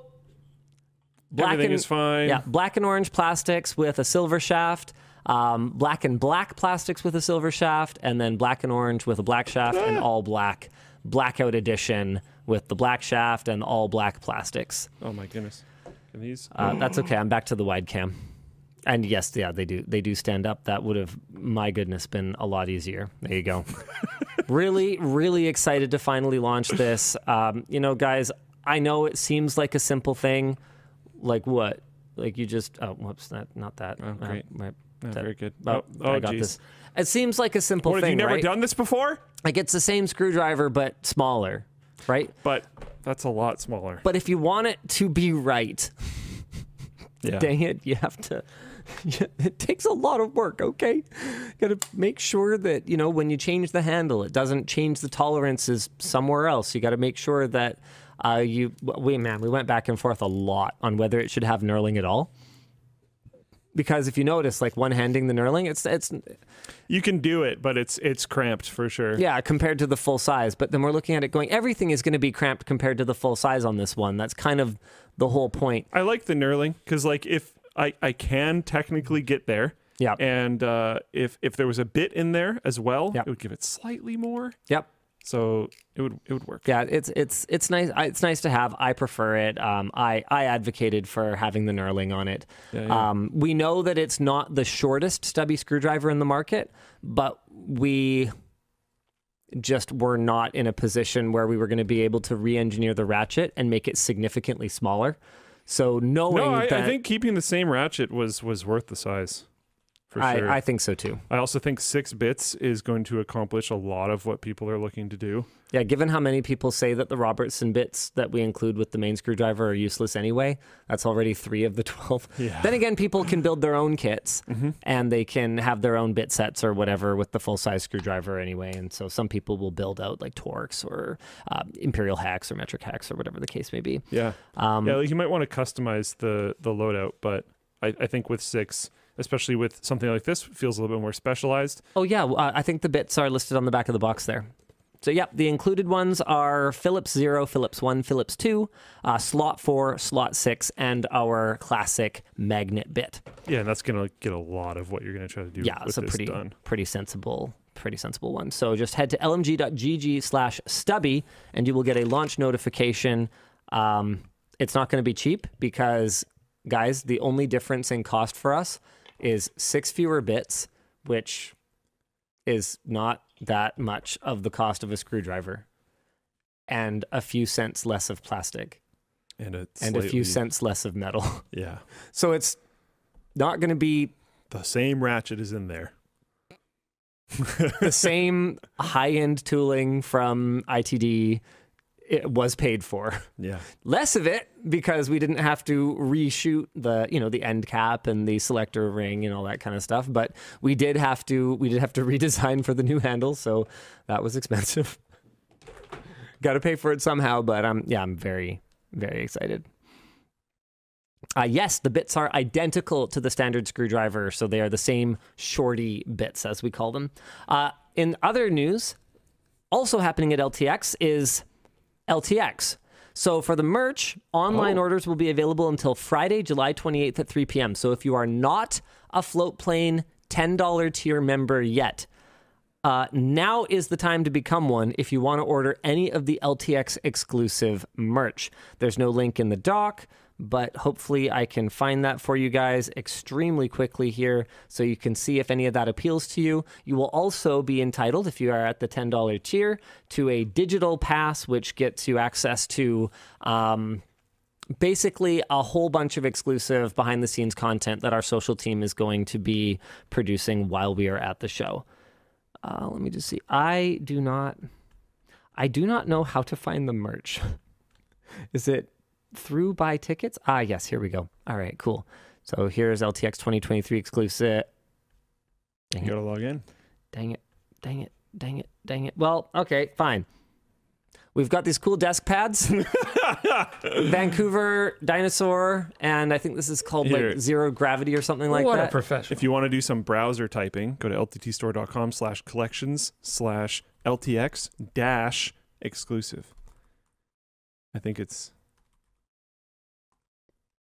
Nice. Bump. There we go. Designer Series desk pads available in these 3 super cool styles. We've also got the tie-dye LTX shirt. Look at Riley. Thanks for modeling for us, Riley. Love to see it. Same thing in a hoodie. Man, this hoodie looks so cool. Enamel pin, whale plushie whale keychain, passport, and LTX 2023 flag. All right. I think I just have one last thing to chuck in here. Oh, yes. We have a backpack update. We have removed the stands on its own messaging from our marketing on the page because we've seen a lot of feedback from buyers that this feature really depends on how you load the bag. So, for example, if you have a bunch of stuff in the front and only a little in the back, then it's not going to hold that form and it's not going to stand. There's no changes to the product, but we've removed that messaging based on feedback from buyers, and we just want to be transparent about all of that. All right, want to hit us with some merch messages, Dan? Yeah, sure. I got quite a few here. Let's see. Hello, LLD. Will the LTT screwdriver be available to use bits from iFixit? I spaced for a second there. Will the LTT screwdriver be able to use bits from iFixit? Well, they're a standard quarter-inch hex, so they will use any standard quarter-inch hex anything. But I actually told a big fat lie a second ago when I said that I had no more merch updates because this is the reason you actually saw me driving the opposite direction when you were on your way to the studio to start the WAN show, Mr. Luke. Luke does not care. I'm busy doing work. Okay. We're both busy doing work. Yeah, well, complain to my boss. All 3 of us are busy doing work. Believe it or not, this is work. Oh, sorry. I was watching YouTube. What can I do for you? Oh, my goodness. Okay, sorry. What's going on? You're showing me the thing that you wouldn't show me earlier? Yeah, I'm showing you the thing. Dan, you might need to man the camera again. Oh, boy. Inside this iFixit ProTech 64-bit toolkit is something very special. Okay. Oh man, you guys are hilarious. I love it. We're gonna do it right above all of the stubbies. Yeah. Do it. Which they can't see because of the lower third, but that's okay. What? Okay, that's cool. Okay, so there's a couple. Really, they put tape on it. Okay, you can put down the Linus. thing. You can put down tape in the thing in your left hand, and you can remove the tape. That's your right hand. Good gravy. I thought you said there's a couple things though, so I was looking for the other thing. No, it's this. So we have been working for some time on a precision driver, and there are a couple of things that are special about this particular precision driver. One of them, Luke has figured out extremely quickly here. I enjoy that. It will feature.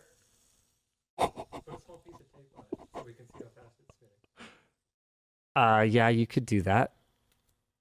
Sure.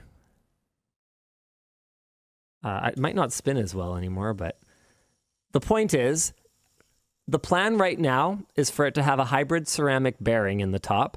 We're also working potentially on a weighted top so that it will double as a fidget toy. Right now, that one is improperly balanced and installed by hand. So my expectation is that the final one will actually run for a fair bit longer than that. Also, there's a fun little surprise if you just pull on your fidget toy. Oh, cool. In-handle bit storage. Wow. I did not expect that at all. Sorry. Yeah, there you go. In-handle bit storage in the same way. So 3 bits, I think? It's one of those things where it's not, strictly speaking, necessary because you're probably going to have your kit nearby anyway. Right. But personally, I find, okay, I can go back to the wide now. I find that when I'm working on a project, the odds are pretty good that there's going to be a few bits that I'm going to use a lot. And the rest of it, I can probably just put aside. And so this is somewhere for people like me to put them so they don't get lost while I'm working on a project and so that I don't have to have the whole bit set next to me. So I made the mistake of, with one of the earlier prototypes, putting my 3 most commonly used bits in the handle, and I can see they're missing from my kit now because the Creator Warehouse team swapped out my earlier prototype with this one. But what do you think of the finish? Yeah, it feels very nice. It feels very premium. The top is extremely distracting. I tried to like turn it normally and it just like free spun and I was like, whoa. Yeah. But because I was trying to see, like, can I rotate it? Because it has a function as well, right? Yeah, like, of course. It's a fun little fidget toy, but also you palm the screwdriver or put it somewhere in your hand, and then you can spin it freely from here, which is the nice part of this type of thing. Or you can spin it like that, etc. It makes it very, very easy to turn in the hand. So is this a standalone thing?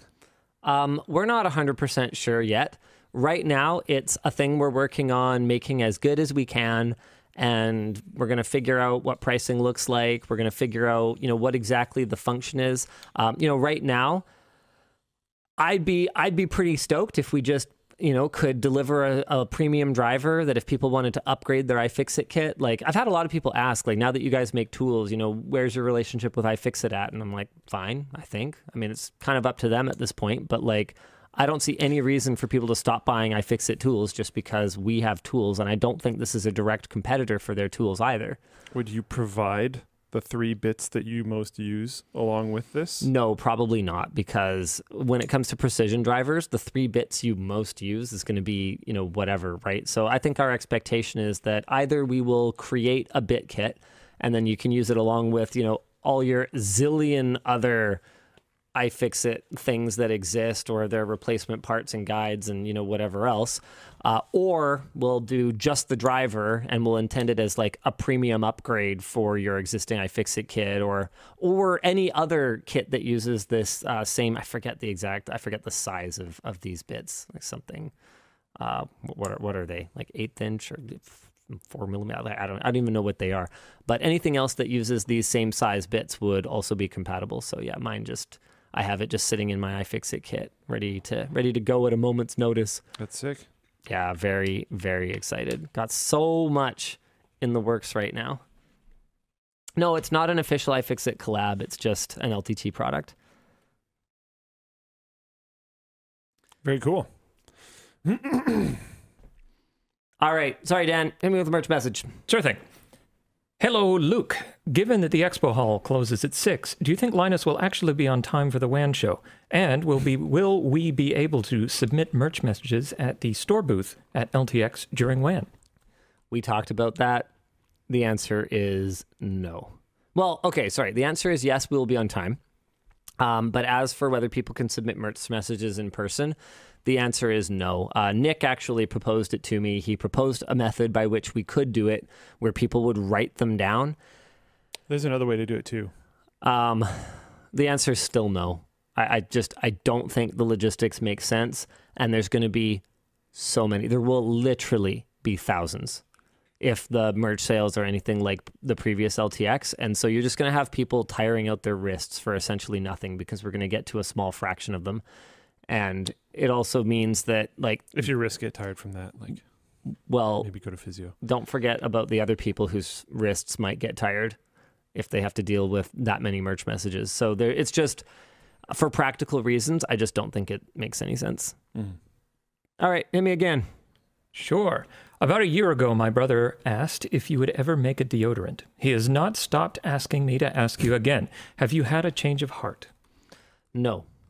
The reason that I haven't is that when it comes to anything to do with ingesting something or smearing it all over your skin and potential allergies and liability. And Mr. Beast, this is hilarious to me. Maybe it's not hilarious to him, but he actually went on the record recently. Hold on, I'm just going to make sure that this is actually true, not just something I heard. Good idea. Someone in full plane chat though, I don't know how to say Kcherpj. Sorry, KCHERPJ. Kcherpj. Okay. It says legal minefields, and yeah, agreed. Oh, okay. June 17th, Mr. Beast announced the end of Mr. Beast Burger. So there you go. What I had actually heard before that is that he would close it down if he could, or something along those lines. And I told you so. Like, and it's funny because his tweet about it is almost word for word exactly what I said. You can't guarantee the quality of the order, and when you're working with other restaurants, it's impossible to control. Whereas, he's finding Feastables much more manageable, which is great, and just the liability of a thing people eat that you have no direct control over the quality of is just terrifying to me. And even if it is something prepackaged, whether it's a Feastables or a deodorant, I'm not saying never. Anything is possible in the future. It gives me the heebie-jeebies, man. Like I saw Beast Burger and I just went, that's wild. Good luck. I really hope actually that it's a huge success and you make lots of money and people get a lot of delicious food and all of this goes well.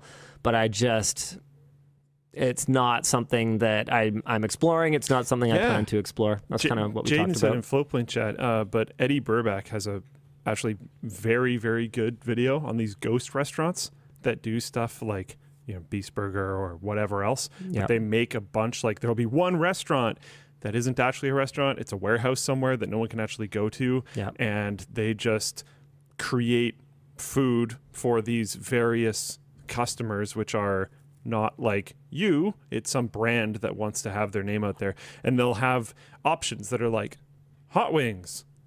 And they make the exact same hot wings for like 27 different restaurants if you're ordering through an app on your phone. So there is no difference in a lot of cases unless you're ordering from established restaurants that have storefronts. Right. There's a bunch of them around here, actually. Yeah, one of the ways to figure it out is Google Maps the address. Mm-hmm. Yep. Yeah, I mean, I think if we ever did a food establishment, I think I've talked to you about this before. I would want there to be some kind of like really fun gimmick.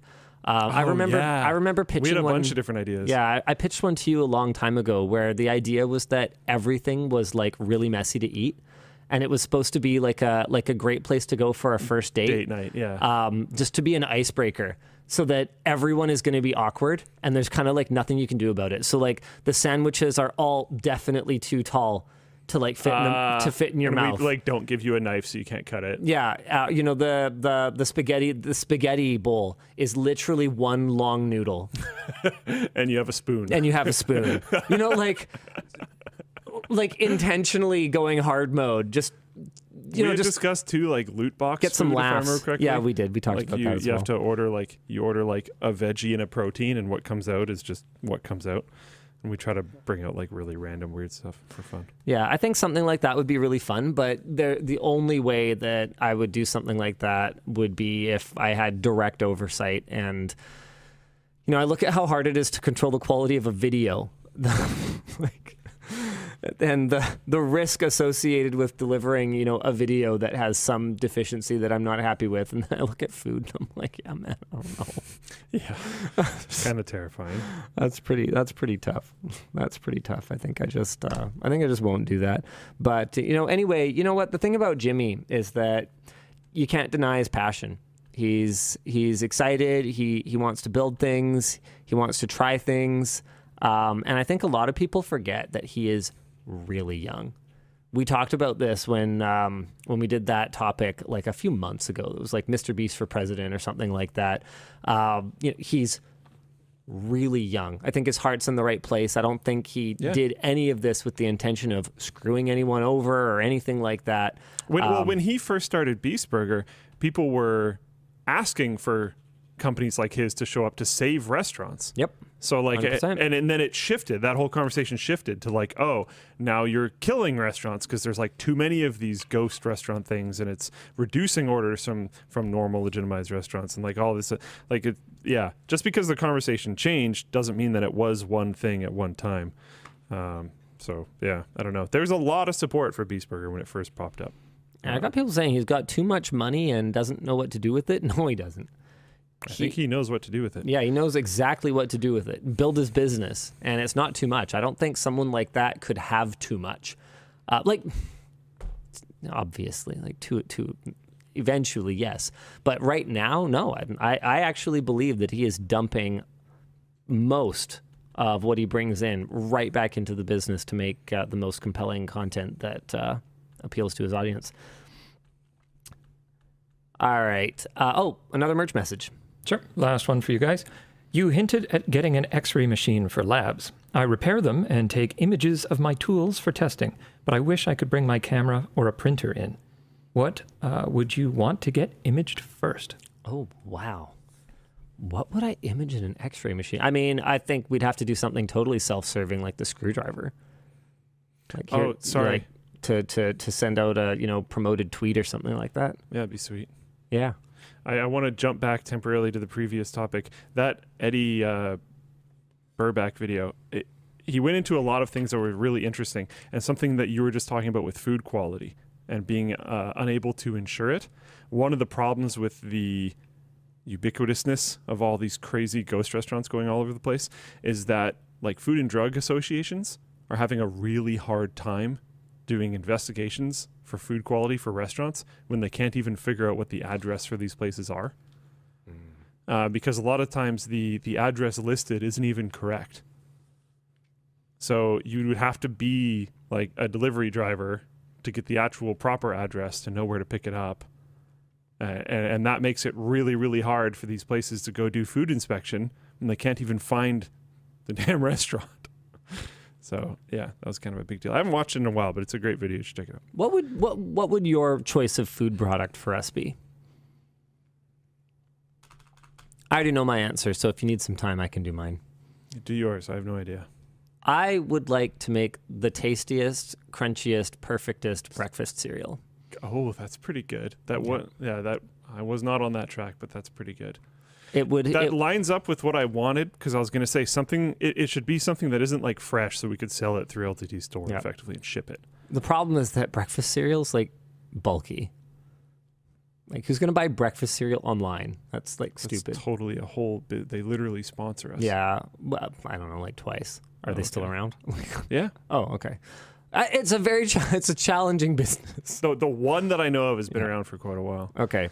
When you're up against, a $4 box of, Lucky Charms or whatever in the grocery store, it's a lot more than that now, actually. Well, hold on a second. Grocery Canadian, prices yes. in general. It's like $7 Canadian now, but in the U.S., I bet it's still cheap. I always just assume things cost nothing in the U.S., and that has changed a lot over the last few years, so sometimes my assumptions can end up a little bit out of whack. Lucky Charms cereal. Okay, here we go. It also depends on the size. Yeah, you can get Lucky Charms for like $5. Yeah, but that's how many grams? That's family size. Oh, okay. It's America. I looked up. America. Here's a 10.5 ounce for $4. Yeah, I am not Bill Gates thinking USD. bananas are $7. I thought you were talking about Canadian. I win.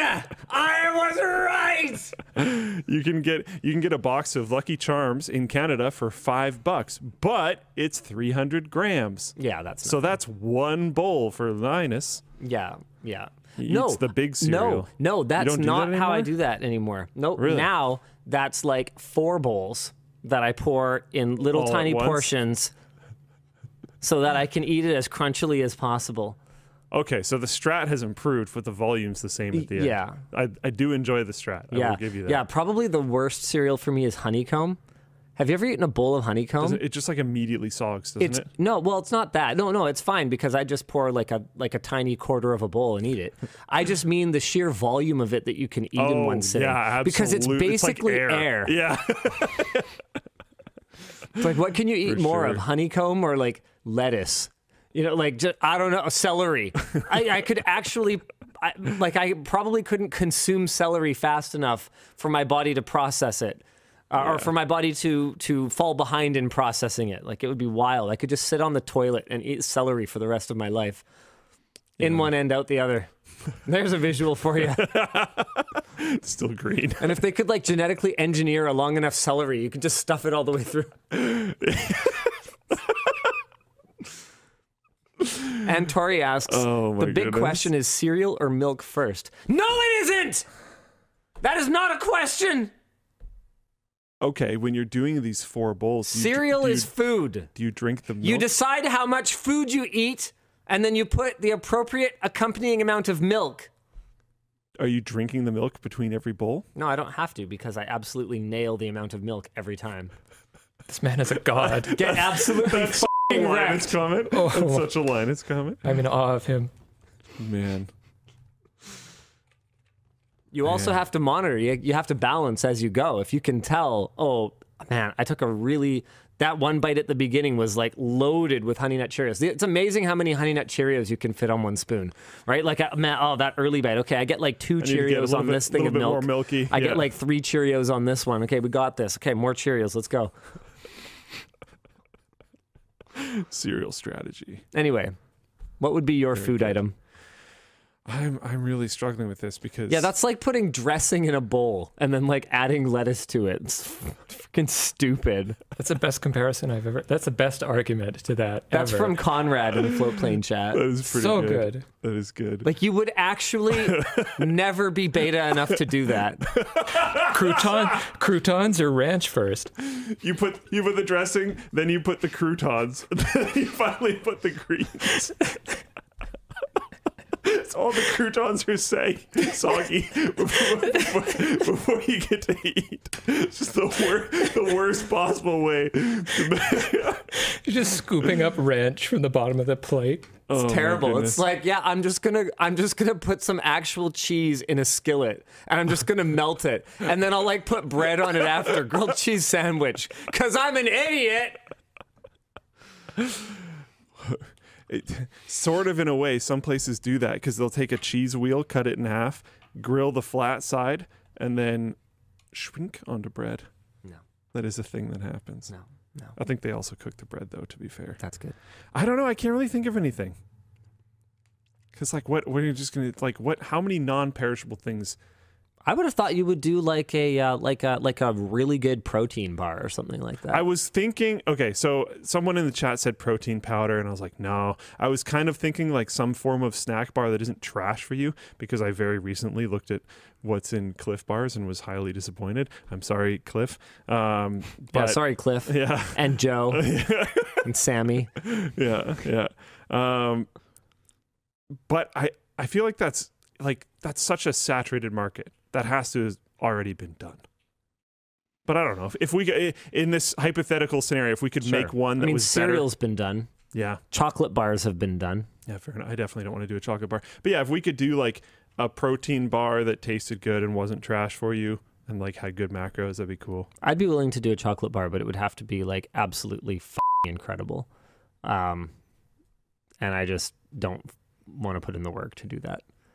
I'm one of those people who, if there's chocolate in the house, if it's not Lindor, I'm just not going to eat it. Yeah.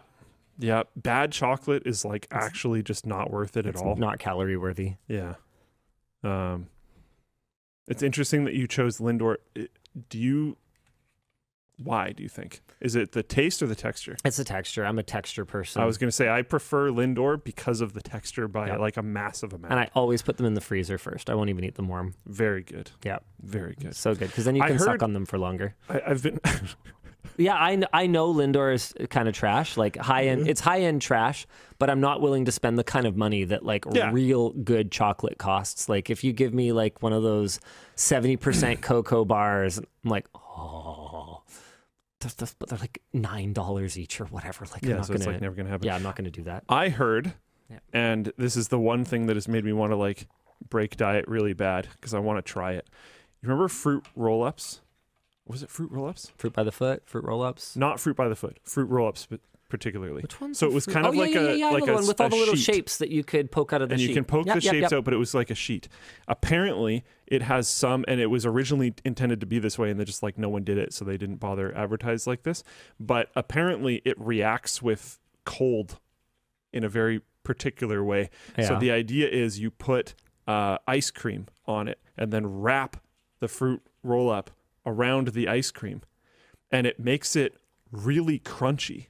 Yeah, okay, I could see that. So but significantly more than you would expect.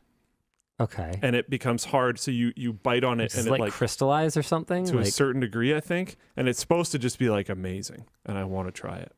But I don't even know like where I would buy a fruit roll up. people are so just like disconnected sometimes. Box in Buddha says Lindor is actually one of the lowest quality chocolates. What? Have you ever had an advent calendar chocolate? Dude, you can get Lindt advent calendars. I know you Yeah, can, yeah. but most of them are not. Yes. Yeah. There's chocolate that actually tastes. Maybe you're from Europe or something. Like that would explain it. But over here in North America land, we have chocolate that actually tastes more like plastic than cocoa. Oh, it's so bad. A lot of it, like Yeah. really a lot. Yeah. You are objectively wrong. It is not one of the lowest. It just isn't one of the highest. 100%. It's like the KitchenAid of chocolate. Yeah. I always use KitchenAid Like as a Henkel's. reference. You Yeah. know, it's like the high quality, but like still very mainstream brand, and you could like definitely get better stuff. Yeah. For sure. Yeah, we've got other people backing me up here. Yeah, chocolate sucks in Canada, 100%. Someone said fruit roll-ups are available commonly in all grocery stores in the U.S. Oh yeah, they're I still hear around. that, but you got to do the perimeter strategy to stay away from the bad stuff at the grocery stores. Just only go around the outside. Really? Yeah. I never really thought about that. Yeah, I'm thinking about the layout of like the local superstore. So you walk in, and it's not quite perimeter because the entire right side of the store is ghost town. That's superstore though. Yeah, which has like housewares Yeah, and like clothes like and- cheap clothes and like crap like that. Yeah. But then and I think the cosmetics and like pharmacy and stuff are over there. Do they have a pharmacy? I don't know. They definitely have like personal care products and stuff. But if you go straight in, it's veggies. You go straight to the back, you end up in cheese, and then Meatland, then seafood. Then you come down this side, it's juices, dairy, different cheese, like not deli cheese, like packaged cheese, if I recall correctly. Then you end up in the bakery, and then you end up at the till. So you don't see, and I'm trying to think about, again, layout. So you've got all your soft drinks. You don't see the like soft drinks, You've got candy, your like cleaning chocolate. supplies, pet supplies, and then I think it goes into, well, you miss baking supplies though. Yes, that one is a little rough. And all but the we don't bake because of the birds. all the ethnic Don't aisles use the inside of the are in oven. there as well. So all the like Mexican, Southeast Asian, Indian. I like, do dip in because I need the amount of hot sauce that I go through is absurd. Okay. So I go in to get hot sauce bottles. How's the sriracha shortage treating you, by the way? I do Frank's Red Hot Extra Hot Okay, so you don't on care. like everything. Yeah, Jake's like super torn up about it. Yeah. Frank's Red Hot Extra Hot specifically, there's like very few actual total ingredients. All the ingredients are chill. And I find when it's extra hot, I don't have to use quite as much. I really like the Frank's Red Hot, what is it? Lime and something else. You had me at lime, so It's so good. yeah. It just makes everything you're eating taste like Mexican food. I'm a boring Tabasco Fantastic. boy. Mm. Classic Tabasco. My problem is Red peppers and vinegar, salt. That's all. That's it. I've been eating my like really boring standard setup for so long Of course you have. that to not be bored out of my mind, I basically have to melt my face off. So the entire top of it is just red. Nice. Sometimes Blood chicken. Sometimes I will complete with extra hot as well, not the normal Yeah. Frank's Red. With Frank's Red Extra Hot, I will completely make the top of the chicken red and then flip it to the bottom. So going through the rest of my aisles, we've got your breakfast foods that are mostly just like the story of how oatmeal became breakfast food is hilarious. It's like brilliant marketing because it's essentially gruel, which was like poor people garbage food. And then they're But like, it's pretty solid. or you can eat it for breakfast. TV commercials. Let's go. Lobster also used to be poor people food. There you go. They would serve it in prisons. And then cereal aisle. I can't miss the cereal aisle. So cereal aisle for the grocery store that I go to is like the shelves for it are right along the milk, which kind of makes sense to me. So you not don't there. actually have to go to the inside. Yeah, not Superstore. Yeah. And then after cereal aisle, there's like the natural food aisles, which I can't. They just taste so bad. All of them, literally all of them. And then it's like ice cream and frozen goods, and then you're back over to cheese and juices and milk and butter and all that kind of stuff. Yeah, so you're right. You got to dip in sometimes. Yeah, but I'd miss out on a lot. Yeah, I find like the hot sauce, I know what aisle it's in, and I know what end of that aisle it's in. So, you can remove a lot of temptation by just going to only that aisle and only as far in as you need to go. Because a lot of the aisles, it's like, it feels like it's almost designed to get you lost in trying to find the right thing and getting stuck in the middle of the store and end up adding a whole bunch of impulse purchases because you're probably hungry because you're out shopping. So, yeah. Got some stuff from Floatplane Chat. VNG Supernova says gruel is not oatmeal. It's far more watery and has no milk. Most of the time we make oatmeal without milk here. So this might be one of those things where it's just like a cultural difference. I've never had oatmeal made with milk. Cream of wheat, yes. But even that has instructions on the side of the box for how to make it with water as well. So I guess we're just like disgusting. Most oatmeal that I've had, the vast majority of it has been with water. Yeah. But yes, more watery, but then it's still fundamentally the same thing. It's just watered down. And then Thysios says apparently lobster was ground up, shell and everything. So not quite the same as what's eaten today. Yeah, but it's still like... I mean, it's still lobster, but like with the shell... Yeah, that's got to be kind of rough. Like the antennas and stuff. Like, I don't know. Do they even rip those off? I have no idea. Probably not. Yeah, interesting. Yeah, GM Shippo says, I'm American, always used milk. Yeah, that's the thing about America, too, though, is you guys are, like, so regional dependent. Oh, like, yeah. Like, you can go one county over in America land and...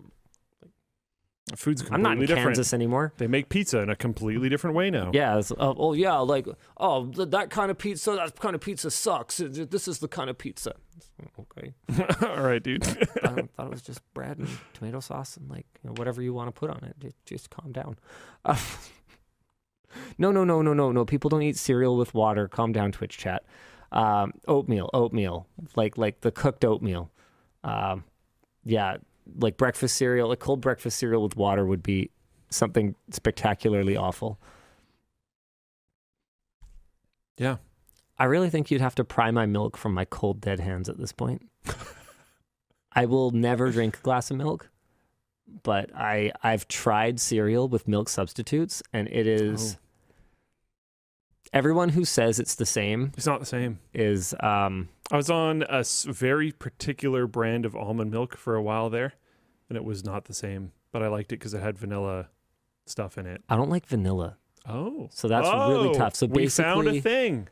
I like vanilla. And I like ketchup chips. Yeah. So we do actually disagree about some things. It's very rare that we disagree on food. But it's very rare. We can pretty much order for each other at restaurants, though, still. Yeah. Yeah. Should we do? Oh, we're on 2 to 3 topics again. We have been for 10 minutes. What were we doing? Were we doing merch messages? I think you've been answering a merch message for the last 20 minutes. I don't know. I just turn out after a while. We're doing Glorbo Comes to World of Warcraft. Let's go. The best update WoW has ever had. We promised the people. World of Warcraft players on Reddit have successfully honeypotted an AI bot that was scraping forums for community discussions to remix into news stories without human input. On Thursday, a post about a fake new feature called Glorbo became rapidly upvoted, with many users adding their own comments about absurd fake features that were supposedly being added to the game. Soon after, an article about the WoW community's excitement for Glorbo appeared on Z League's gaming news site, The Portal. which incorporated several nonsensical quotes taken directly from the subreddit. It was listed under the byline of Lucy Reed, who published 83 articles yesterday. Wow, Lucy. You go, girl. Yeah. More like Lucy Wright. Hey! Hey! The article has since been... It was okay. Where's the article my has ding? That was awesome. Sorry, did you say something? Where's the punching button? I actually was not listening. I'm so sorry. Oh, my goodness. Uh, The article has since been removed, but it's available in archived form. Z-League has posted 18,512 articles in just over 2 months, or an average of 241 articles a day, talking about fishing for virality. Oh, They're man. definitely going viral. We're talking about it. The original Reddit post was fantastic. Well, I'm so Hold excited. on, I'll bring it up. The title is I'm so excited they finally introduced Glorbo. And honestly, this new feature makes me so happy. I just really want some major bot-operated news websites to publish an article about this. I have to say, since they started hinting at Hearthstone in 1994, it was obvious they would introduce Glorbo to World of Warcraft sooner or later. I feel like Dragonflight has been win after win so far. Like when they brought back Chen Stormstout as the boss at the end of New Karazhan, absolutely amazing. Feel free to comment below what new features and stories you want to see in the future. Maybe you'll be quoted on some trustworthy news websites as well. Amazing. Literally in the article, it included the quote of, honestly, this new feature makes me so happy. I just really want some major bot-operated news websites to publish an article about this. That was in the article that was published, which is amazing. So good. So good.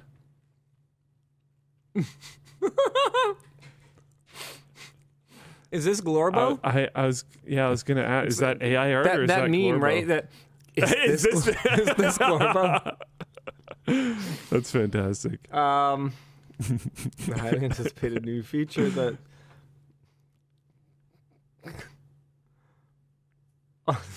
Apparently, the original post has been updated, cheering for victory in words that I won't say, and talking about how they updated it and pulled it down and stuff like that. Some players have reservations about the mandatory item Click Clack and its effect on casual players. Oh man, this is amazing. Inclusion of Klaxai as a playable race. Oh man. All right, this is pretty cool. That's fantastic. Great work to everyone involved. That's a win. Okay. You know what else is a win? We can apparently refurbish phone This is so screens cool. with lasers. With freaking laser beams. Freaking laser beams attached to their heads. Yeah. Strange Parts has a video, and he broke one law of Linus already. He starts his video with "so," but otherwise, this looks absolutely flippin' amazing. They are repairing OLED screens that have bad lines in them using a laser. You guys, I'm not going to show you much of this because I want you to go watch and it. watch the video from Scotty. Hey, he's coming to LTX, right? Yeah. I think so. Yeah. Yep. Yeah, Scotty's going to be at LTX. And he was at the last one? Yeah, so we want to make sure we, we would do this for anyone, but we want to make sure we support him. We're not just like playing his video for you. But basically, they don't have to disassemble the device. They don't even have to turn it off. It can't fix glass or flex cables, but it can eliminate lines on screens and fix issues with the middle OLED layer. Our discussion question is, if this technique turns out to be economical, what would that mean for the refurbishment market? And I think the answer is fairly straightforward. It would be freaking awesome! Yeah, absolutely. And that seems to be like the goal. They talked a lot in the video, which you should go watch, about how there's, improvements coming. They talk about what type of improvements and whatnot. Activision restores servers for retro Call of Duty games. Activision has restored the multiplayer servers for its Xbox 360 era Call of Duty games. Over 200,000 gamers played these decade-old COD titles over the past weekend, outnumbering the players for Halo Infinite and Battle 2042 combined, probably quite easily. By midweek, 5 of the top 10 best-selling games on the Xbox Store were 360 era Call of Duty games, with number 1 being 2012's Black Ops 2. It appears that Activision has neglected to enact fixes for long-known exploits that enable rampant hacking. Fixes for these bugs were available in multiple popular community-run servers that Activision had shut down back in May, as we reported on WAN Show. Which is kind of a freaking joke. Our discussion question is, well, there's one thing, but there's also some other things. I mean, I think there's a lot to kind of break down here. One is, hey, you guys need to actually not shut down older gaming experiences. Two, you don't get to just allow communities to do a bunch of work to keep your game alive and then capitalize on it while also throwing away the work that they did that made the game better while you had completely abandoned your stewardship of it. Yeah. And three, our discussion question that's actually written in here is, I guess those weren't really discussions. That was like, you suck, Activision. Discussion statements. What does it mean that modern games are getting beat out by decades-old titles in this way? It means that modern games are not actually fun. Dude, you should play BattleBit. Did you ever like Battlefield? I never got into a Battlefield game. Yeah, okay, so then maybe not. But BattleBit is actually like, I haven't had fun, actual genuine fun in Battlefield since probably Battlefield 4. And Battlefield 4 felt like a step back from Battlefield 3, but I really liked Battlefield 3. BattleBit is the first time that I've played a game in that format since then that I actually enjoyed.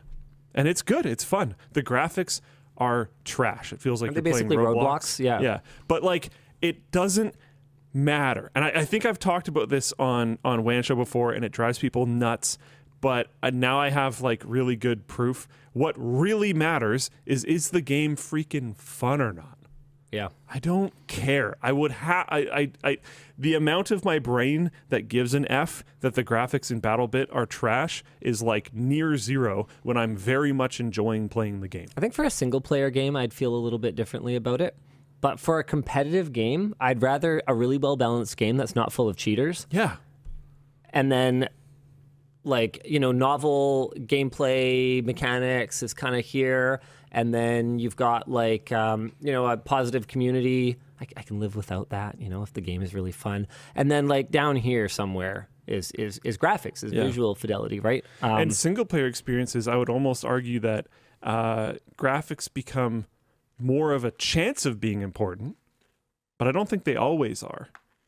I think there's plenty of single-player experiences that don't have that fantastic graphics, but because the game's great, I don't really care. But I do also think that if graphics are amazing in a single-player experience, that it can add a lot more to my enjoyment than it can in a multiplayer Yeah, like setting. Slapshot Rebound has crap graphics, but it's just dumb fun. Yeah, so who cares? So who cares? Just run Doesn't around matter. and like whack We things. actually got like annoyed when the graphics got more in depth because there's one way that you can make so your like head's invisible, and we were like, that's stupid. Yeah, well, that's a cosmetics issue. I don't know if that's like a visual fidelity issue. Yeah. But yeah, someone said Minecraft is the best-selling game of all time. Yeah. Though Minecraft also can look really good. You can get really insane graphics packs for it, but by default, it doesn't. Old school RuneScape gang represent. People still chat play won't shut old up school about it. RuneScape. Like, people play all these retro games. Man, like, graphics can make something that's already amazing, like, amazing plus. But it doesn't make something amazing. Like, I don't know. I can't remember a single game that I was like, yeah, I loved that game because the graphics were so great. I don't think that's ever happened. I might love a game and be like, yeah, and I really like how great the graphics are, but like, I love the game because of certain gameplay features. I wouldn't say graphics, but I could say I could love a game just based on a visual style. Sure. Like, even though I ended up not finishing it because there were gameplay issues, Fantasian is beautiful. And I just liked exploring the environments. It's one thing that I really like about Assassin's Creed Odyssey is I think the setting of being in Greece and the graphical fidelity that they had at this point in time in their development process, being in Greece is just a very beautiful landscape to be in. And like, there have been times when I've just goofed around, playing a game like Far Cry. I like the game. Which at the time was groundbreaking in terms of what it looked like, and just looking at the water and the landscapes. And I feel like we're kind of past that now, though.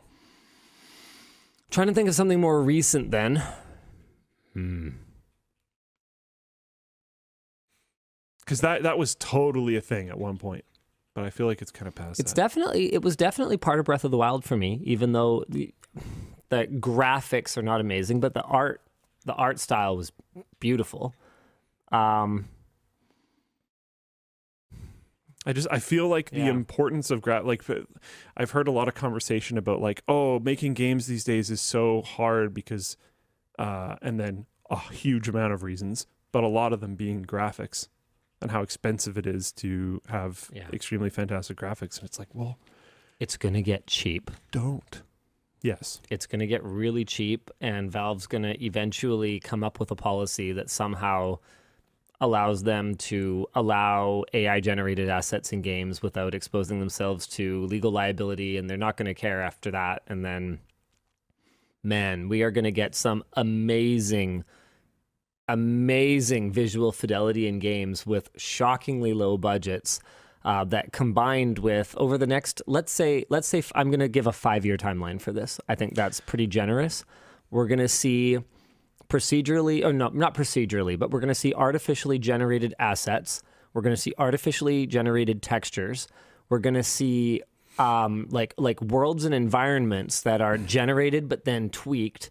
And then we're going to see, I hope, if all goes according to what I think would be the ideal scenario for single A and double A developers to compete with the visual fidelity fests that have become AAA, multi-$100 million budget games these days. I hope we're going to see a refocusing on writing and storytelling. Who knows? Maybe the gaming industry would be a great place for all those WGA folks to go. Throwing it out there, just a kind of wild idea. If there was like a scrappy developer that was looking to do an incredible story-driven game, I'd love to see more focus on that. So that's the one part of this that I'm saying I would like to see. Everything else is more of just what I think is going to happen. And then that combined with what will become the ubiquity of ray tracing capable graphics hardware in that time. That's why I'm giving it a 5-year timeline, because I think a lot of what I'm talking about could be happening today. It's gonna take a while. But you're going to need, like, if you're going to try and build something with just like, random generated assets, you're not going to be able to implement a lot of the tricks that developers have had to use to create a really immersive environment, right?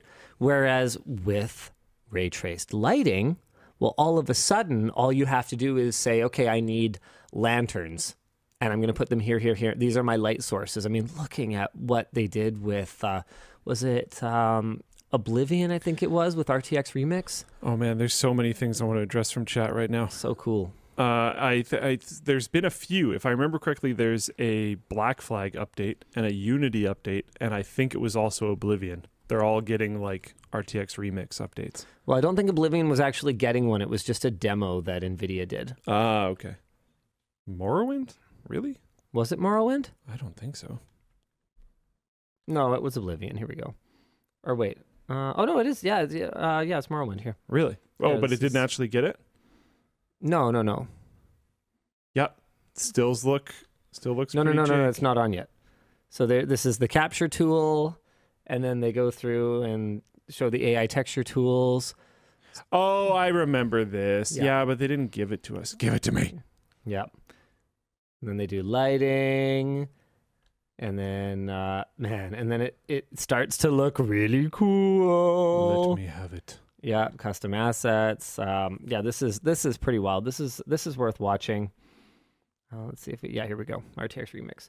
Yeah, like that's wild. That is freaking Morrowind, sort of. Xbox original game, like really? Like OG Xbox original? Yeah.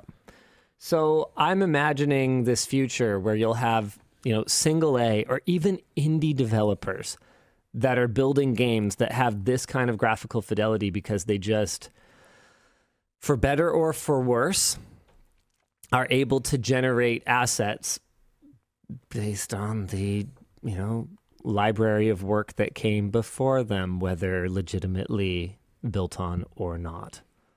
And if Valve doesn't find a way to make this work, another marketplace will come and will eat their lunch. I think this is disruptive enough that if there's a game that is compelling enough, people will go to some other storefront and they'll buy it. I mean, look at, Escape from Tarkov would be a great example of this before they totally screwed it up, right? Yeah. People went and they downloaded their launcher. There's some... Oh, no. Are there updates? Sort of, but not really. There's they have a leaderboard out for like best KD, most profit per run, different things like that. And they launched it, and there's all these names on it and stuff, and you see some ratios and some stats there, and you're like, wow, that looks really fishy. Users brought up the last time they did a leaderboard, because they've done this before, and it's probably on the Escape from Tarkov subreddit, but I'd have to dig it up. But it showed all the people that had been banned off of the leaderboard, and out of the top 100, there was like 5 left. I want to see it. I want to see if I can find it. That is ridiculous. I suspect it's going to be too hard to dig up now.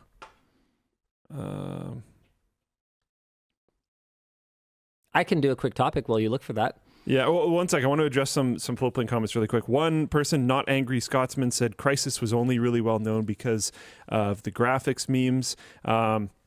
Crysis was actually a very fun game, to be honest. I think it was a great game, and it also had just mind-bogglingly crazy graphics. And Far Cry was really fun, too. Far Cry is a really good game. I actually replayed it not that long ago and really enjoyed it. And I didn't realize it until quite late in the game, but part of the reason I was enjoying it at my current skill level compared to when I was 17 or 18 or whatever when it came out, is that the AI is bound to your frame rate.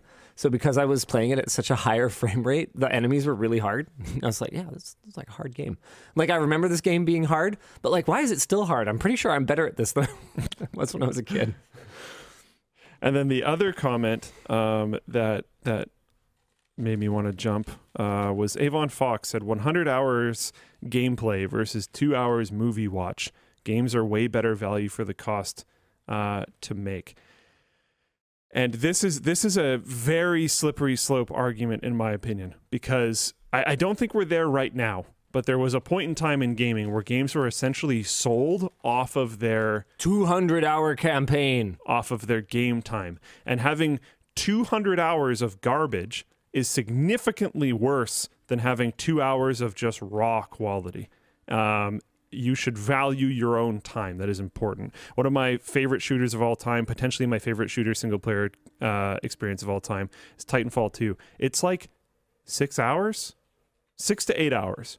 But it's just quality. They make sure that if they introduce a new mechanic, before you're tired of it, it's gone. What is that?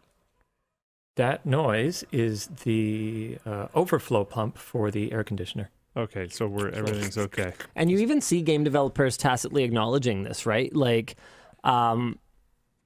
Square Enix, for example, they did remasters of, or like pixel remasters of some of their older games, and they include quality of life features like turning off random encounters. I remember as a kid feeling like some of those environments were enormous.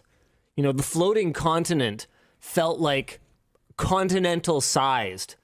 Not because there was a ton of room on a SNES cartridge, but because every time you took 3 steps, you were fighting some stupid random encounter that was capable of wiping you out because you were 10 and it was hard, right? So these games come back and it's like, yeah, you can just like do 9,999 damage anytime you want because we know this stuff is actually kind of boring and you can just explore the world. Like I that would be a much...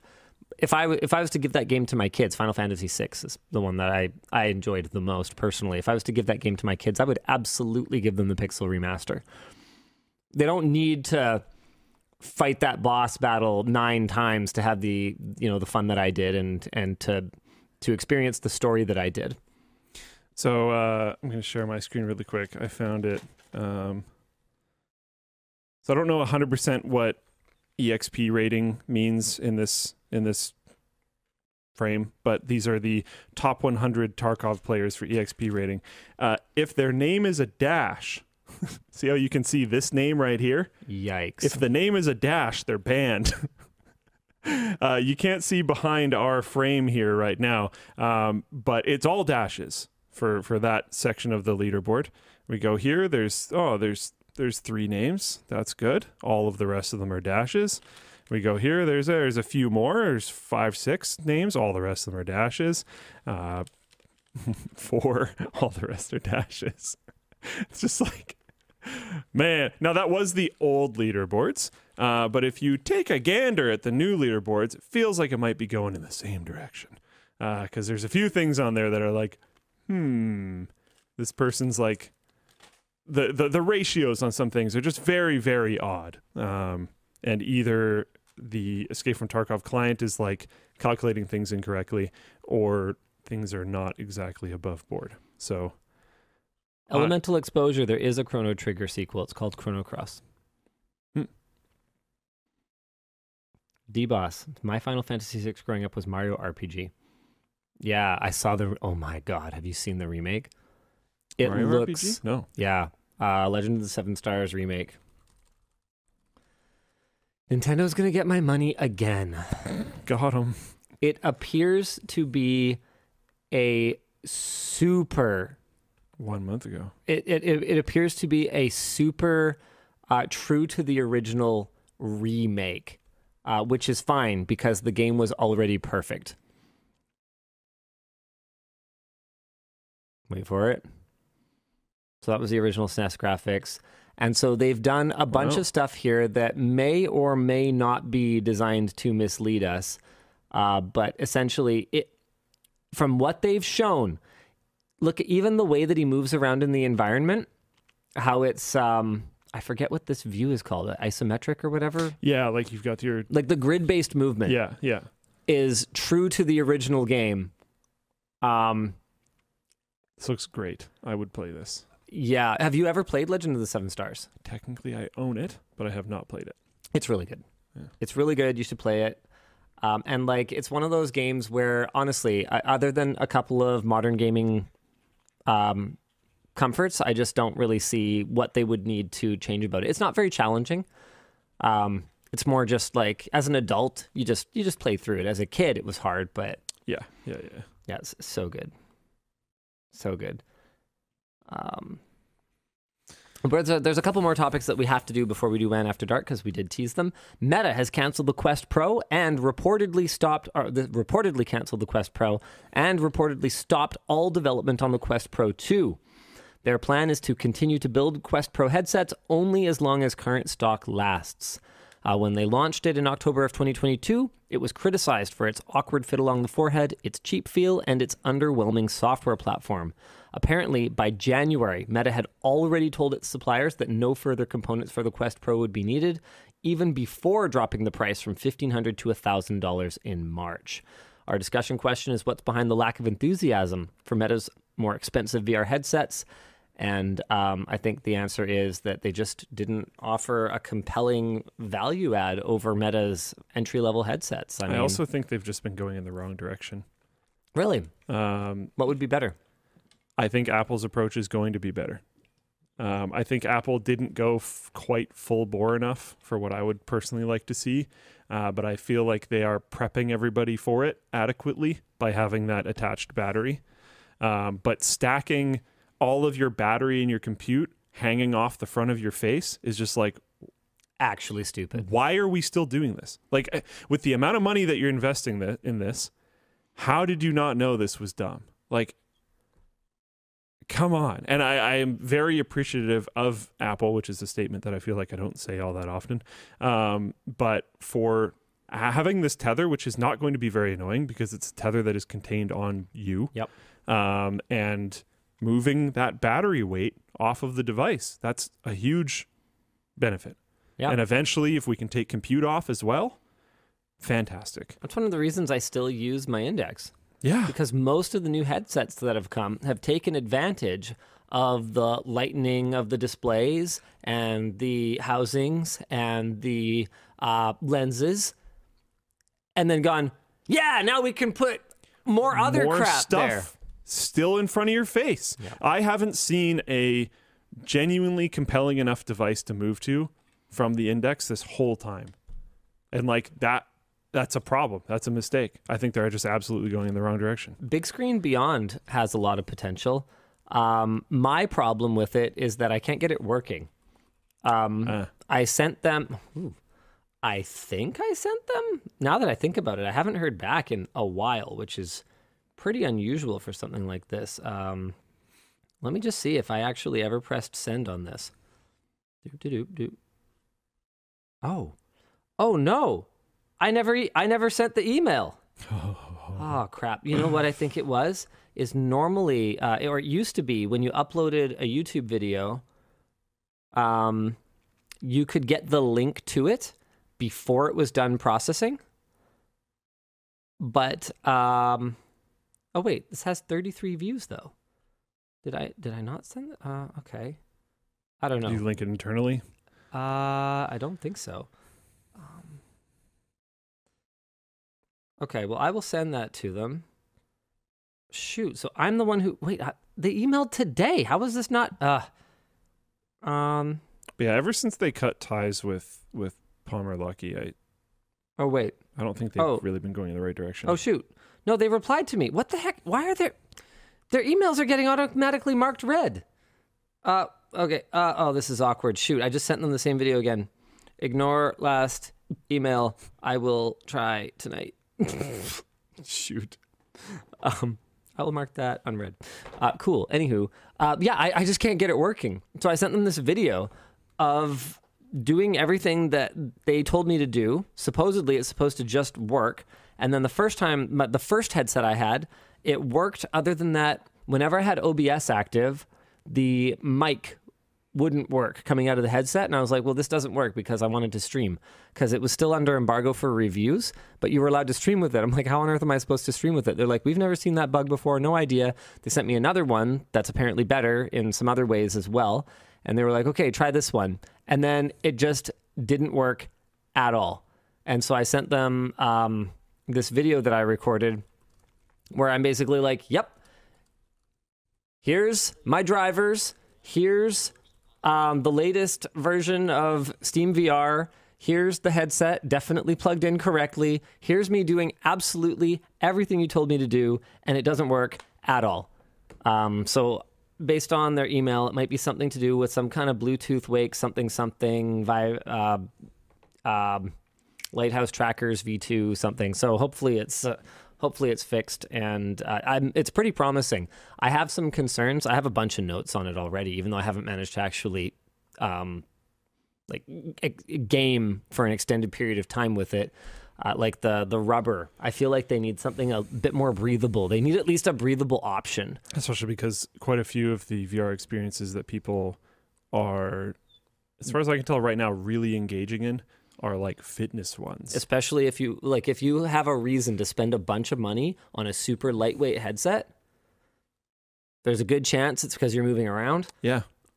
Because if you can attach work or health to something, the amount that people are willing to spend on it just cranks. If you're 100%. Like, oh, this can, oh, you're having a hard time getting out of the house, but you want to be physically active, but you find a lot of the at home like calisthenics workout stuff really boring. Well, you could like do VR boxing or Beat Saber or whatever. Okay, now this is going to help me shed weight or do whatever else. Now I will spend a bunch on this product. If it's just for gaming or whatever else, depends on the person, but I think, yeah, you're higher likeliness if you can attach something else to it. Corsair bought Drop.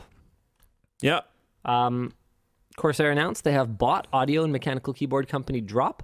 They apparently don't plan to make any changes before assessing the non-keyboard aspects of Drop's business. I have no idea what that even means. They say Drop will remain a separate brand and will continue to handle all existing warranties, purchases, and customer support requests. Companies always say that when they acquire other companies. And it'll be that way for probably 1 to 3 years. And then it will change. And then, swoop. The discussion question here is, what's the best way to handle acquiring an established brand? I got to be honest with you, I don't know. We've had a lot of people, even like members of the audience, for example, suggesting that we buy smaller tech channels to build the empire. And I'm kind of sitting here going, why? What would that actually do? If they were doing great, then wouldn't they just continue doing great? And if they weren't doing great, then why do I want them? Mythical has seen some actual success with that. Fair enough. I understand and agree with your argument, to be honest, but I think there can be exceptions to the general rule, and I think Mythical has been hitting pretty well there. Yeah, like, oh man, this is a perfect example from Muddy_CH in Floatplane chat. Like Logitech and Blue Mics, they've gotten to the point now where they aren't even continuing with the blue branding. Yeah, that was a weird move. That's actually kind of stupid. Yeah, I agree. Like if you're buying something that's working, why unworking it? Unless it's a competitor, I guess. But then just make it seem like you're competing. Well, they could just be buying the IP. Like, I'm sure Blue owned a bunch of patents and stuff. So That's probably true. It's not that I don't understand it. I just mean, but you could also just keep selling Blue mics and have a distinct identity for that brand. All the people working on that were literally already working there. And it was working, or why did you buy them? So someone in Floatplane chat said, or Keyman in Floatplane chat said, Mythical bought Smosh and just sold it back. That might sound like it was a failure. I think that's extremely not true, though. I haven't talked to anyone there about the specifics of all of that, but to me, it really seems like Mythical stepped in to kind of save Smosh. Yeah, that was the vibe I got. And then when they were ready to take it back over, they were highly accommodating of letting them take it back over. It was like very bro move, and I really respect what was done there. I don't think that was like a failed business decision. I don't think you can look at them selling it back as a failure. In any other way, in my opinion, I would look at them selling it back as like a major success. I think that was very, very cool and good of them. The whole Smosh story is very interesting. Yeah, I don't know. But they also invest in other channels as well. It's not just Smosh. So, yeah. And in other news, ASUS has taken on the NUC. So we can still have NUC PCs. They will just be from ASUS rather than Intel, which is great if you want those. And you didn't want to buy them from any of the other handful of manufacturers that also make NUC-alikes. Very cool. Don't you love that term, NUC-alikes? NUC-alikes. It's pretty good. I didn't come up with that. I think it might have been James or something. It was someone else back in the day. Millions of military emails leaked by typo. And we didn't tease it. Huh? All right, fine. You can do it if you want. I was going to do WAN After Dark. Oh, okay. I think this is hilarious. Fine. I'll try to go through it pretty quick. Millions of U.S. military emails have been leaked over the last decade due to a common typo confusing the U.S. military's special top-level domain .mil for .ml. The top-level country domain of Mali. I don't even bother to go through the rest of this. I just think that is very funny.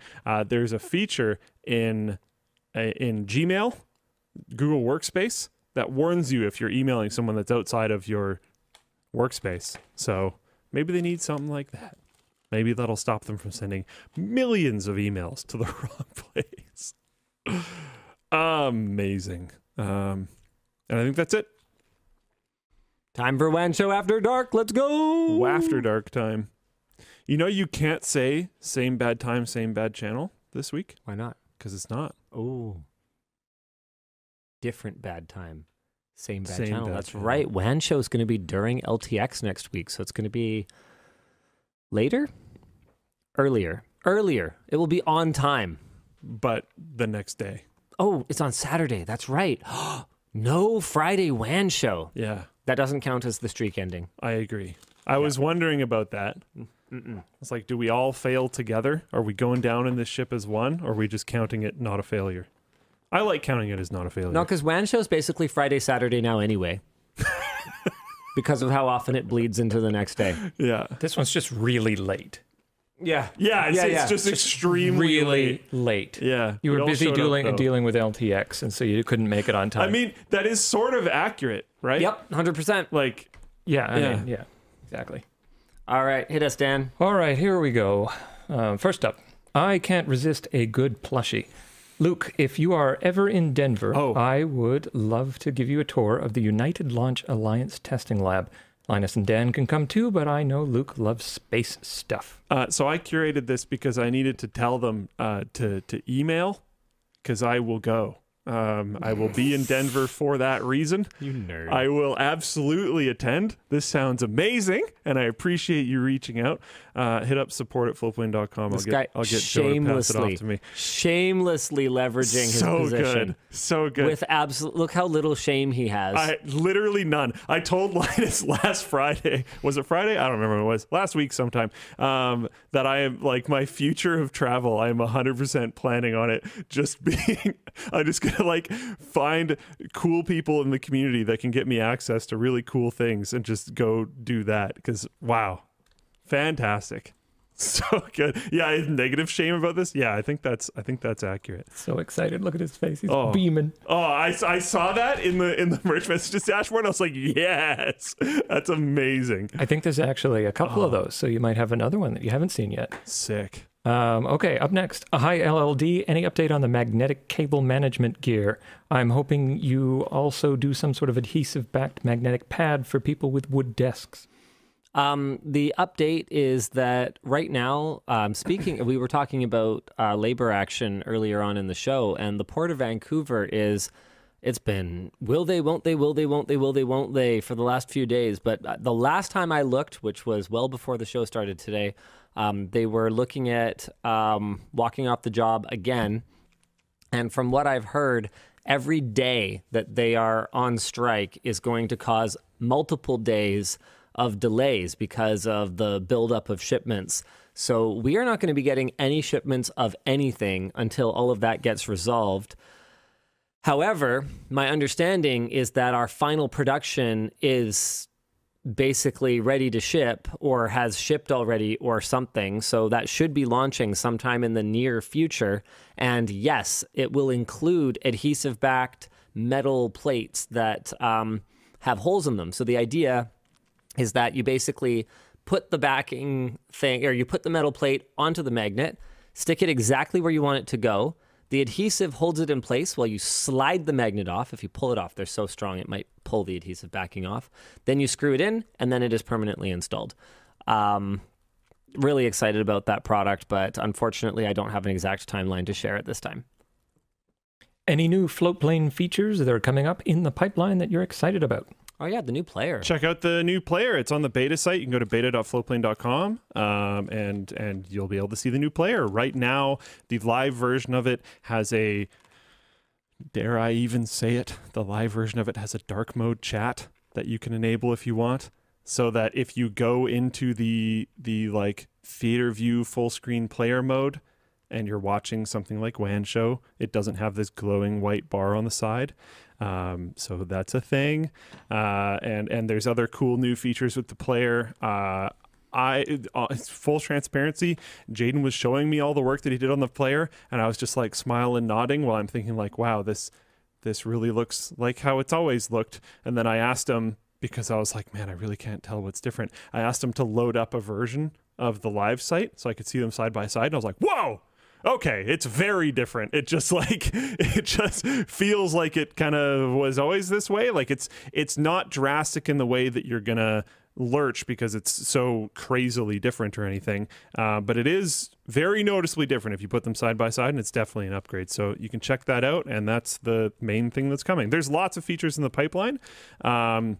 But that's the only one I'm going to tell you guys about now. The beta site is how you're going to be able to see what's coming in the future, generally moving forward.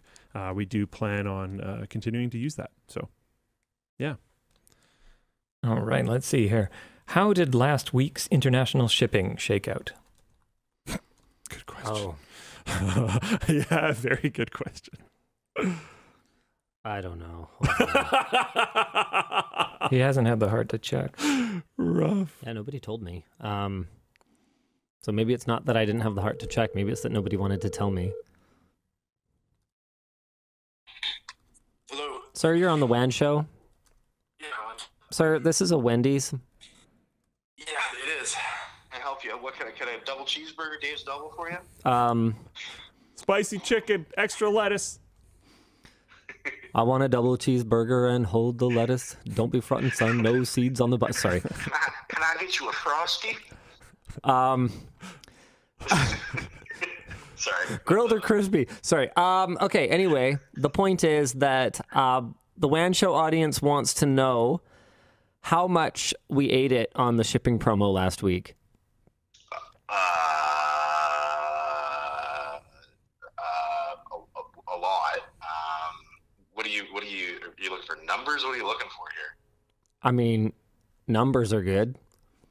Like dollar amount of how much it cost us, or what do you? No, Nick, I want your shoe size number. What, dude, I don't know. Do you want me to say that you lost $80,000 on Friday? Is that right? It's something like that.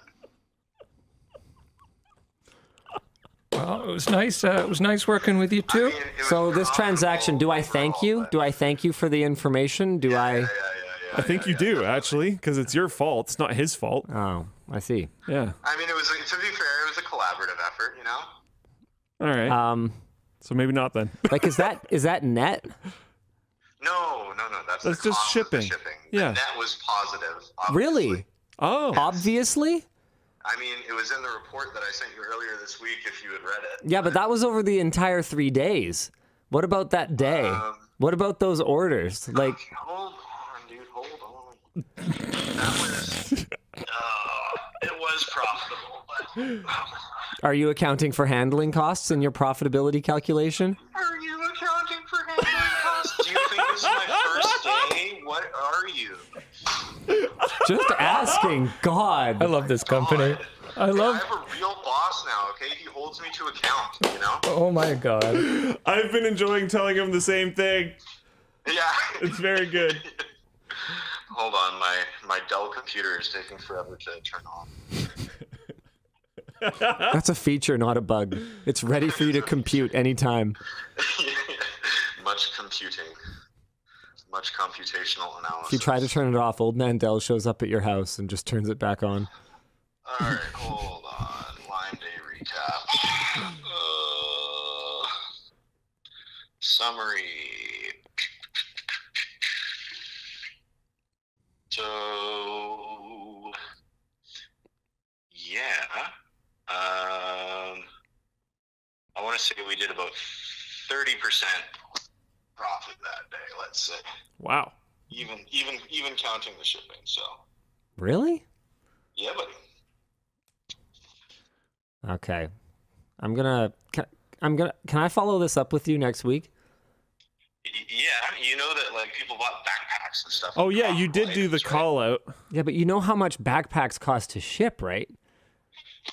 Yes. Okay, all right, okay. Are we really gonna do like the quarterly recap on LAN show? No, that's not necessary. Okay, all right, thanks, Nick. Okay, thank you. Okay, goodbye. Goodbye. Wow. People really bought them backpacks. We were right. talking in the parking lot after the show about how, like, there's certain people that might be in shipping situations where they just would have never ordered. So some Yeah. of the orders were, like, huge because they were like, okay, now I'm going to get all the things I wanted. Yeah, I'm just going back to last Friday here. I have some... You have some concerns about that being accurate? No. I would always trust my team to not be that I need to look at the report. Then why do you ask them to talk about it next week? I like talking about money a lot. Okay. I just, for the sake of clarity, sure, screw it. Net sales that day was wow. $320,000. We're going to have to talk to the Terran about WAN show at some Gross point. profit was $120,000. And if we spent $80,000 on shipping and shipped 14,000 units of stuff at an average handling cost of like a couple bucks each, I think made money is generous. Where'd the 30% come from? That's the gross profit for the day before the shipping. Shipping is not in there. Yeah. So, okay. I see. All right. Yep. That's Cool. fine. That's fine. Next You know, merch message? Overall, though, Nick is right. Lime Day was a success. We moved through a lot of dead stock. We are net positive overall on Lime Day, even if the Friday People was... did the math. It's 3%. If the Friday was questionable. 3%? 3% profit. Oh, To be that's what I fair, once if you worked said, back at NCX back in the day, that was probably all right. Don't forget that there are costs. No, because that's still not net. There's other costs. Some of the products that we were selling, for example, are dead stock. So our cost calculation in here doesn't include the storage fees that we've accrued for those over the last 2 years in some cases. So yes, but no. Also, there's almost inevitably going to be some amount of returns. Yep, administrative overhead, etc. Yeah, it's if you can do a wild promo and you can be flat for the day, I consider that a W. I'm not criticizing the team. I'm not saying anything went wrong. What's your idea?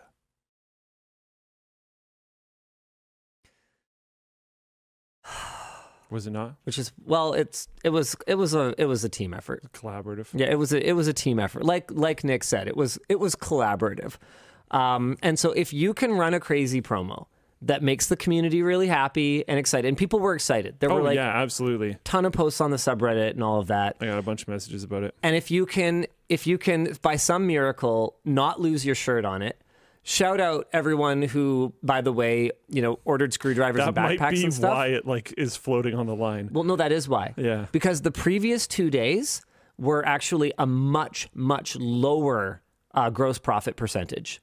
So this one was like 30% or something like that. The previous 2 days were much closer to the wire, but people paid their own shipping. Right. So they overall made money. Yeah. Not much, but they made some. And then the Friday, you guys helped a brother out, ordered backpacks, ordered screwdrivers. We gave you a handful of relatively high margin items, and you guys were like, "Let's go!" Yeah, sure, I'll get that. Yeah, sure. One of those and the Lime Day stuff that's at cost. Come on, here we go. And so that day ended up being okay, but that's not the kind of thing that we could count on overall. It's not. I feel like some people might have heard that phone conversation and gone, okay, well, you guys should just do free shipping on orders over $150 forever. But that's not actually the case, because you can't run a business with all the overhead associated with running a business and reinvesting in new product development. Where is it? Come on. Like this. Woo! With razor thin profits. That's how you end up being NCIX. They don't exist anymore. So yeah, overall, Lime Day was a big success. Massive shout out to our community and our team, and we're not going to do that kind of thing all the time. Okay, here we go. Hi all, love the show. Recently received my 13th gen Intel Framework 13. Do you think that single cable eGPU setups are a viable option in 2023? In my case, it's for games like CSGO and EVE Online. Yeah. EVE Online and CSGO. That's a person who picked their games and just stuck with them. Yeah. Counter-Strike and EVE. I like my space games. I like my gun games. And I like them both hardcore. Yeah. Unforgiving. Yeah. Yeah, I mean, you could pick up a very, very... eGPU enclosures have gotten shockingly affordable all of a sudden. Really? Yeah, I've stopped, not looked into it. Yeah, I stopped paying attention to them for a few years, and they just quietly fell down in price by $200. Whoa. I was trying to think. I'm trying to remember where I was shopping the other day. What the heck is egpu.io? Wow, this is a very slow website. Anyway, totally useless. Amazon Absolutely still useless. thinks they're expensive. No, I was on what's that Mac brand? That OWC. That's the one. I didn't even know it, so yeah, sounds Cool. good. Yeah, I was on OWC and they had an eGPU enclosure. No, I want to stay on the US site. Jaden's asking a good question. Sure, hit Are it. there any real options other than Razer Core? Yeah, absolutely. This thing, maybe. How about this thing for $279? Whoa. Yeah. Razer Core is $550. Yeah, 650 watt power supply. You can basically power like whatever you want, full length, full height, double width cards. So you are a little limited, and you can't put like a 4090 in it or whatever. But that is very reasonable. Works. I mean, because a lot of them back in the day were kind of sketchy. I don't see any reason why it wouldn't. Yeah. No, really. Like yeah, no, it's not as sketchy these days. Okay. But these things are freaking affordable. Sweet. And so if you get a GPU, like especially if you think of it as like a long-term investment, if you are definitely going to be a laptop guy or a laptop gal forever, and you're going to want to upgrade your GPU, at some point, then you can start to do the math a little bit differently. You can amortize the cost of your enclosure over multiple GPU upgrades. So instead of costing $280, okay, well now I've bought myself 2 eGPUs. So you upgrade it down the line. Now it costs $140 each time, or I'm going to use it for 3 generations, which might be optimistic, but we'll see. And now it cost me $85 per generation, or whatever the case may be. I definitely think it's viable. I would like to see an 8x external interface at some point that actually takes off, but right now it seems to be very early days. Like Framework has that thing that they're building out of the caboose of the Framework 16, but that's not really external. It's not even hot pluggable. And then Asus has their XG Mobile thing, but it's highly proprietary. I don't know, MSI had that one way back in the day where the laptop just had a slot in the back and you just like plugged it into the dock. It just hasn't been standardized, so I don't know what, if anything, we would see that would replace Thunderbolt at this point. But I would like to see something that doubles up the lanes, or at the very least moves to Thunderbolt 4 Gen 3 bandwidth. I can't remember, but we need more bandwidth, basically. The one that you brought up, was it an Akitio? Akitio, yep. Yeah, okay. Sounds good. I found the same thing. I was hunting around. Oh, yeah. Yeah, good reviews at least. Yeah. 15 of them. Yeah, okay. Yeah, there you go. Linus, how did you develop your writing and editing style for LTT scripts? Is this just something you figured out doing so many scripts, or did you also get some advice or inspiration from somewhere? So many. I'm also I'm a sponge. I'm an absorber. When I encounter something that I like, I go, man, wish I thought of that. And then I try to integrate that into what I'm doing. So, and I read a lot of comments. I take a lot of feedback, and some of it's garbage. Sometimes you guys, quite frankly, suck at giving feedback. Yep. But other times, a lot of times people don't actually know what they want. Yeah. Other times you guys are really great at giving feedback, and it's hugely beneficial. So don't stop doing it. You also, I know you don't watch a lot of YouTube videos, but I know you pay attention to what's working on YouTube, to a certain degree at least. Yep. Oh yeah. I'm watching, what is showing up on the homepage and then, incognito tab. Absolutely. Yeah. How do you all feel about the new Microsoft Entra ID name for Azure Active Directory?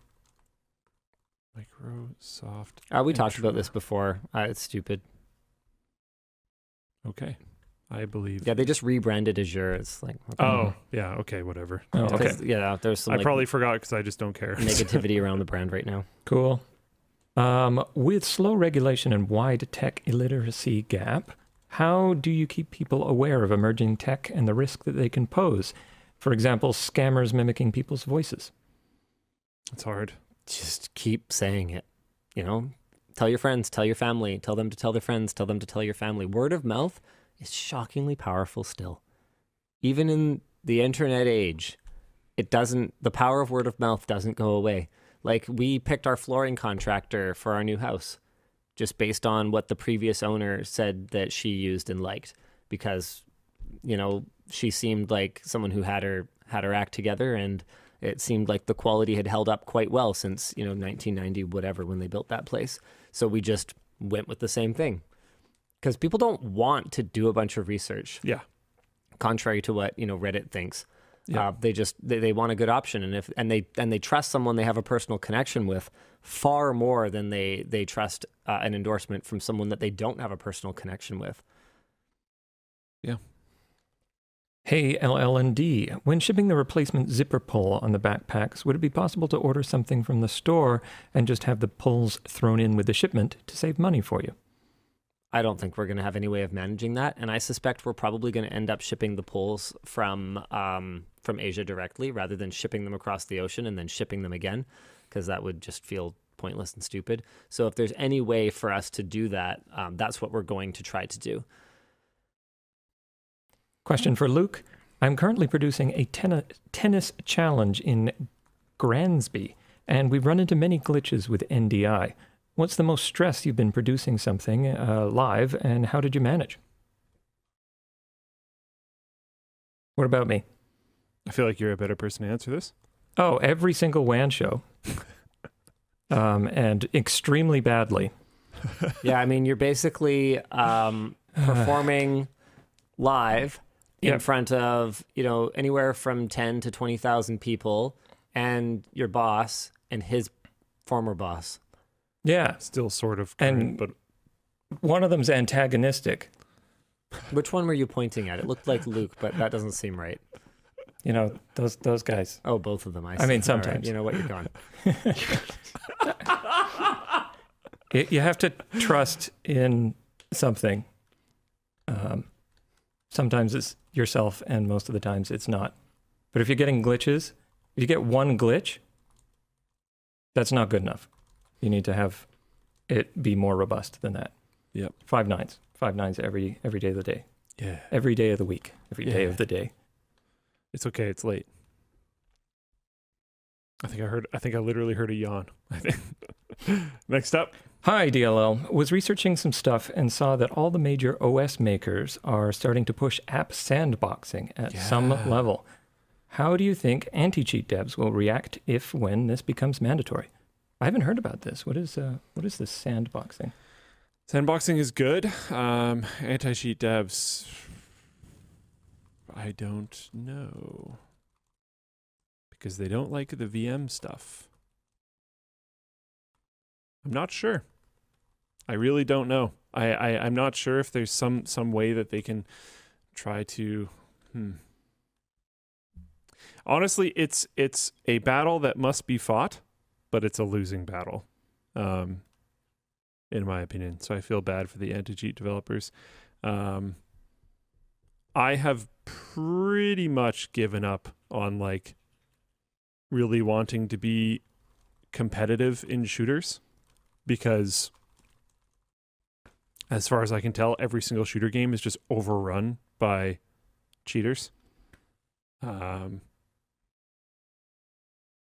So I don't know. I have no idea. Sorry. For someone with little professional experience, but a lot of hobby experience in basic coding, Python, HTML, etc., is data analytics a good starting point, or seek other options? Absolutely could be. You can do some data analytics stuff in Python. You can do data analytics in a lot of different things. I'm not 100% certain what the question is. Is that for I don't know if you're asking for in order to get into a profession or to do something that you think is fun.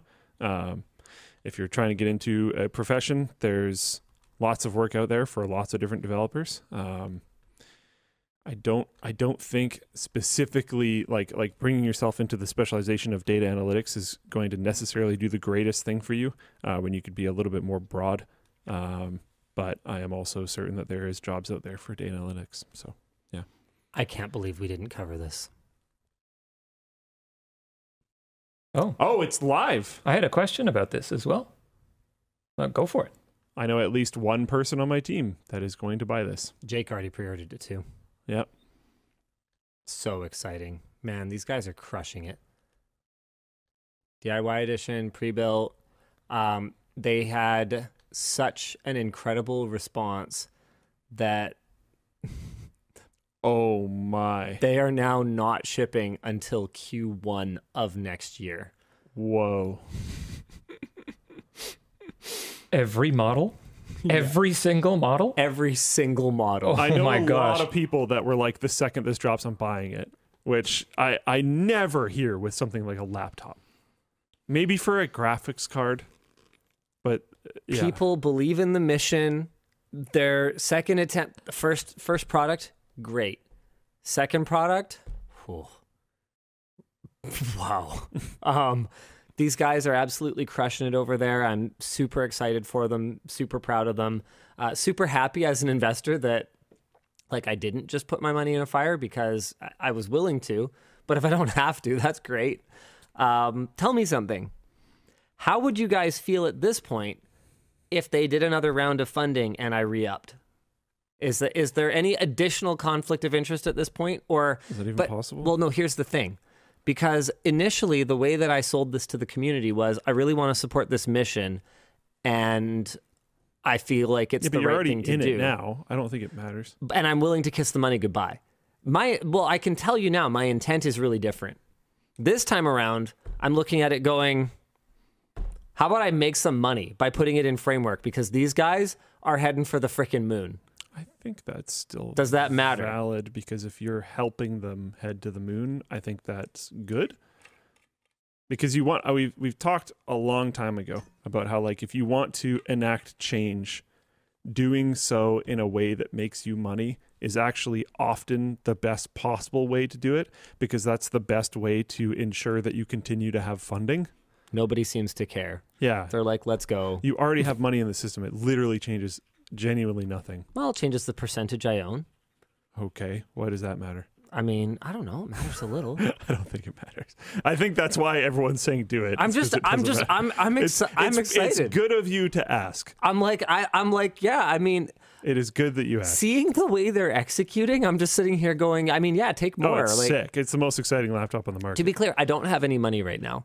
I have nothing in it at all, so my statement came from nowhere. Yeah, I actually don't. We got the keys for the badminton center. Oh, yeah, that makes sense that you would have no money in the market. I actually have no money. Relax, Dan. We kept afloat for payroll. That's okay. Maybe they'll pay me one day. Oh, come on. Yeah, I can't say that. I know. I'm just kidding. No, there's no concern. If I want to be serious, there's no concern. Okay. I trust you very much. Yeah. Don't trust me. Trust Yvonne. And that's what I was saying. And her team. That's what I was saying. I mean, we have an accounting team now, like 5 people on the accounting team. It's like, when did this happen? I don't get it. You know, it happened just after I started. But yeah, anyway, the point is that when and if they were to do another round of funding, if I found a couple $100,000 between the couch cushions, like, would anybody begrudge me that? Does it matter? Sounds like no. If you did what? Sorry, if you hid money in couch cushions? No, if I found a couple $100,000 between the couch cushions and wanted to spend it on Framework. Oh, like, is that okay? No, I'm not literally finding it. You're getting hung up on finding it in the couch cushions. It's a joke. More fun to do that, though. It's a joke.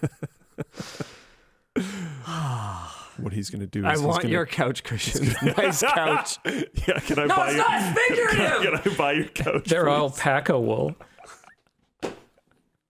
That's where all the money went. We actually have so much alpaca wool. We need to figure out what to do with it. We own like $200,000 of alpaca wool. Give it to Framework. No, from wool laptop. Wool laptop cover. Yeah, Linus Tech Tip. Make your Framework laptop smell. Yeah. For a limited time, when you order a laptop, get a miniature laptop cushion made with alpaca wool stuffing. I think Say 1988 in Floatplane Chat has probably the best take here. It could make a difference if he invested a significant portion of his wealth. Right now, if they go under, it wouldn't be good for Linus's finances, but it wouldn't be life-changing. So yeah, I think that's a better take than just go for it. But that's someone talking about it from a defense of you standpoint. They're wanting to make sure that you are not too invested. Sure, but they're helping me. They're helping me sort of frame it correctly. Okay, but it's still what the question that you were asking was: is it like ethically okay for me? Yeah, to do and they're this? saying yes, as long as I don't have, as long as it's not like fight or flight for me to like make it work. Or not fight or flight, as long as it's not do or die. So as long as you don't buy Twitter and then abandon Tesla. Yeah. Or start behaving in a way that negatively impacts Linus Media Group Because you're too focused on this other thing. because I'm too focused on Framework. Fair enough. Oh man, I know I still haven't done the CEO incoming Q&A stream with you, Flow Playing Chat. I'm so sorry. But anyway, here's something, the kind of thing that I might talk about in it. If I were to ever get around to doing one, I will at some point. Just stop it. Stop shaking your head. I'm going to do it. Dude, you said you're going to do it like a month and a half ago or something. I will do it. I will do it. Just calm down. Anyway, I had a really refreshing conversation with our new CEO today. It was cool because he came to me asking for me to make a decision about something.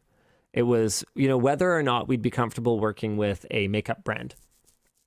Okay. And everyone does that, which is why I don't want that job anymore. So I said, I know what I would say, but how about this? Why don't you tell me what we're going to do? And let's see how closely they match. And he basically goes, well, they're an established brand. They're reputable. This particular product seems to have pretty solid overlap with our audience. They have deep pockets. I don't see any reason why we wouldn't do this. And I go, cool. That's exactly what I would have said. And now next time, we don't need to have this conversation at all. And I can trust that we're in good hands. Perfect. So yeah, I'm excited. I think it's going to be really good. It's been amazing how long we haven't worked together. And haven't really, we'd like hang out at events and stuff sometimes, or we'd like text sometimes, but probably the grand total of time we've spent together since we both left NCIX is like maybe 20 hours.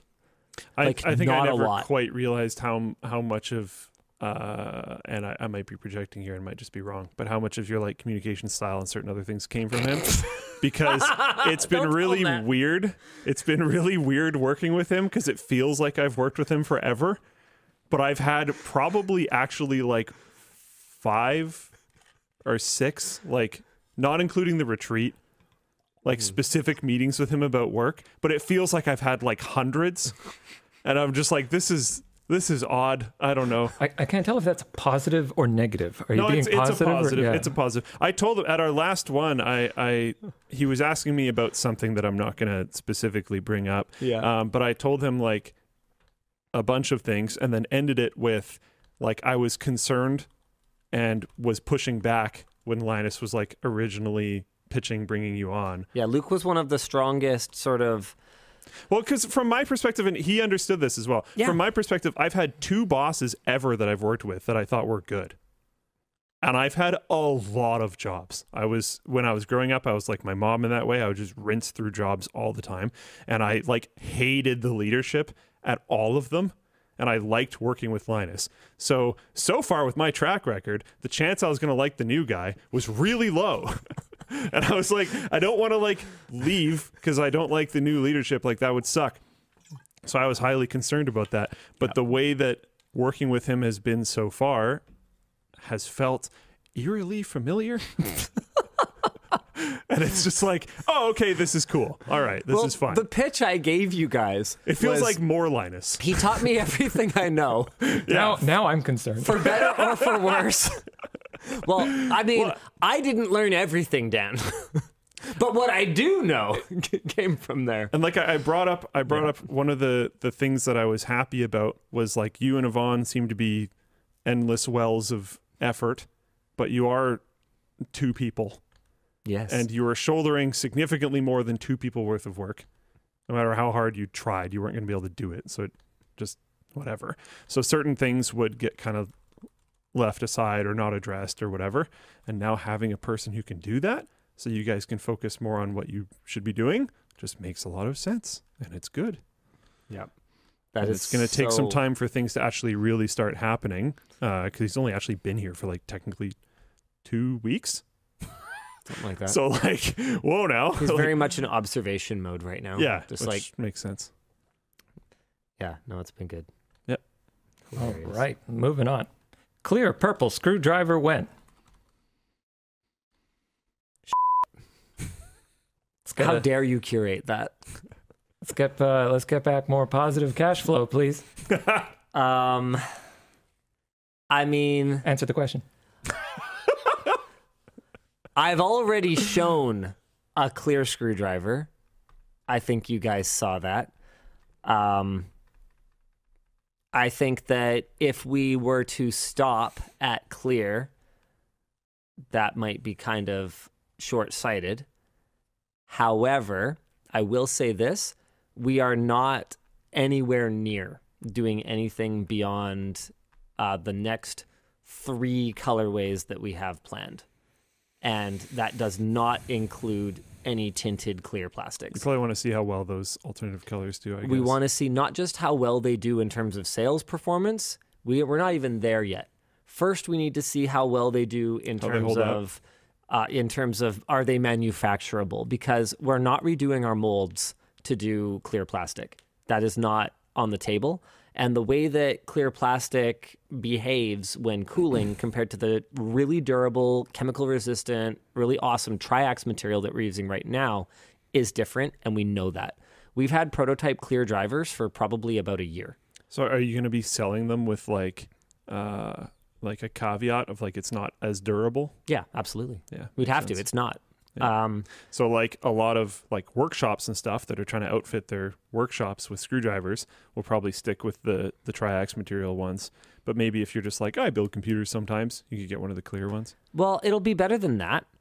Like it'll be good. It's just Triax is great. Right. Fair enough. So, it's not like, oh yeah, this is a piece of crap and it's just immediately shattered. It's not like that at all. I mean, think about what you probably did to your Clear N64 controllers. Right, and they're all fine. And it's fine. Many, many decades later. But this is Triax. Right, yeah, okay. Okay, cool. So, we have been aware of the demand for different colorways. We had intended to do different colorways much earlier. The problem is that you people ordered so many of them. We've sold 150,000 screwdrivers. So keeping up with production, getting stubby going, all these different colorways, this puts strain on our limited production capacity and that of our partners. So we can't just go to PH and say, hey, we need you guys to parallelize your operation immediately so that you can start running 6 different projects for us at the same time. That's not a thing, right? Yeah. Logistics is complicated. The real world is really complicated, especially when you're trying to do anything at volume. Like, look at the stupid carabiner replacements for the backpack. That's taken a freaking year as well. And it's not because we're not trying. It's not because we're not constantly iterating and working on it. It's just that even once we have a solution now. We have a solution today. But it takes time to manufacture 150,000 of anything. Right? Like if it was just one backpack, yeah, I could have you a replacement probably like in a couple days because we've like got some samples here, but it's not one backpack and we want to do it in a way that's fair to everyone. So it's really really challenging. We would have had new colorways like way sooner if you guys didn't keep ordering so many bloody screwdrivers and keeping the production going. But I mean, to be clear, keep doing it. Like, appreciate you guys. He just spent all his money on a badminton center. Please, you can keep buying screwdrivers. Don't forget the lab. Oh, yeah. Yeah. You had already spent it. I not only, like, when I said I don't have money, I meant I don't have cash. In terms of, like, actual, like, money, it's actually, like, negative. Like, I have debt. I have much debt on the lab right now. Tends to be how this stuff goes. Don't forget about the debt on the badminton center either. But look, I'm not asking for your pity. Obviously, everything over here is going great. I'm really excited about what the lab's doing. I'm really excited for the badminton center, and like we're killing it. We're killing it. But we appreciate y'all a lot. Yeah, I thought about the carabiners for the poles for the backpack recently because the bag that I bring to the gym, which no, I cannot use an LTT backpack for this because I go in the pool and then shower afterwards. So I need a wet area. And the bag that I go to the gym for has a ventilated. There's your wet area right here. Oh my. HR. It has an area for wet clothes that ventilates out, which is great. Yeah. The shoulder strap thing, the clasp like came apart. Like right. it like bent slightly too much, so it doesn't really close anymore, and it'll just come off. It's so annoying. But I was like, I'm not gonna get too mad because we're going through similar stuff.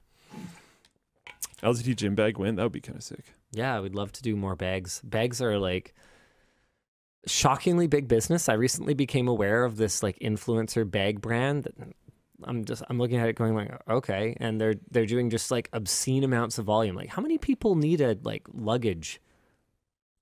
Luggage has always been so weird to me. Yeah, like The fact that like Willowbrook Mall had a luggage store in like the early 2000s. That's all they did, and they were around for a long time. I was like, why? how many luggage? Nobody's ever in the store when you go there. Yeah, like I don't know.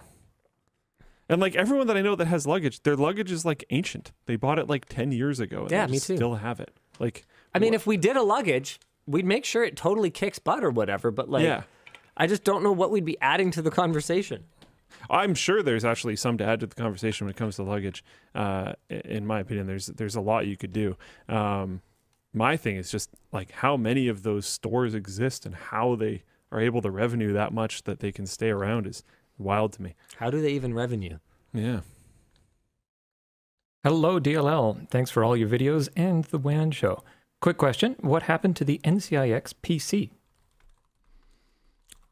Still happening.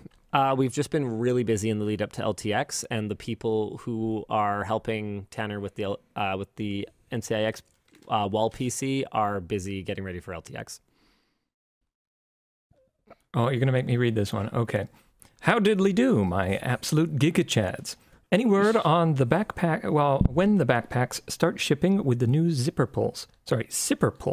I'm eagerly waiting. P.S. Tell my friend Alex he's an idiot. All right. I was going to edit the last bit, Dan. Rude. Wow. How could you say that on this show? How He could knows. How He could you knows. How could you be that mean to Alex L, huh? I'm just reading the copy on the prompter. Gosh. That's what they pay me to do. Yeah, backpacks, shipping, zipper pulls, new zipper pulls. I don't know. It depends on production lead times. It depends on if we're able to figure out how to ship directly out of Asia. It depends on whether a boat full of backpacks ever actually makes it through the Vancouver port. We are running short on our original 40,000 unit order, though. We're running pretty low. So we're going to see how that goes. Luckily for you, this European forgot to order last week. For all of you, what's your favorite meal to make yourself? It's not really a meal, but man, I cannot resist like spicy instant noodles. Oh yeah, that's a bit of a guilty pleasure for me too. So good. With a poached egg. Not poached. No? I scramble it. I throw in some egg just to have some like justification for consuming that garbage. You don't poach it in the broth? No, I can't handle yolk on its own. The taste of yolk is disgusting. I have to scramble eggs to eat them.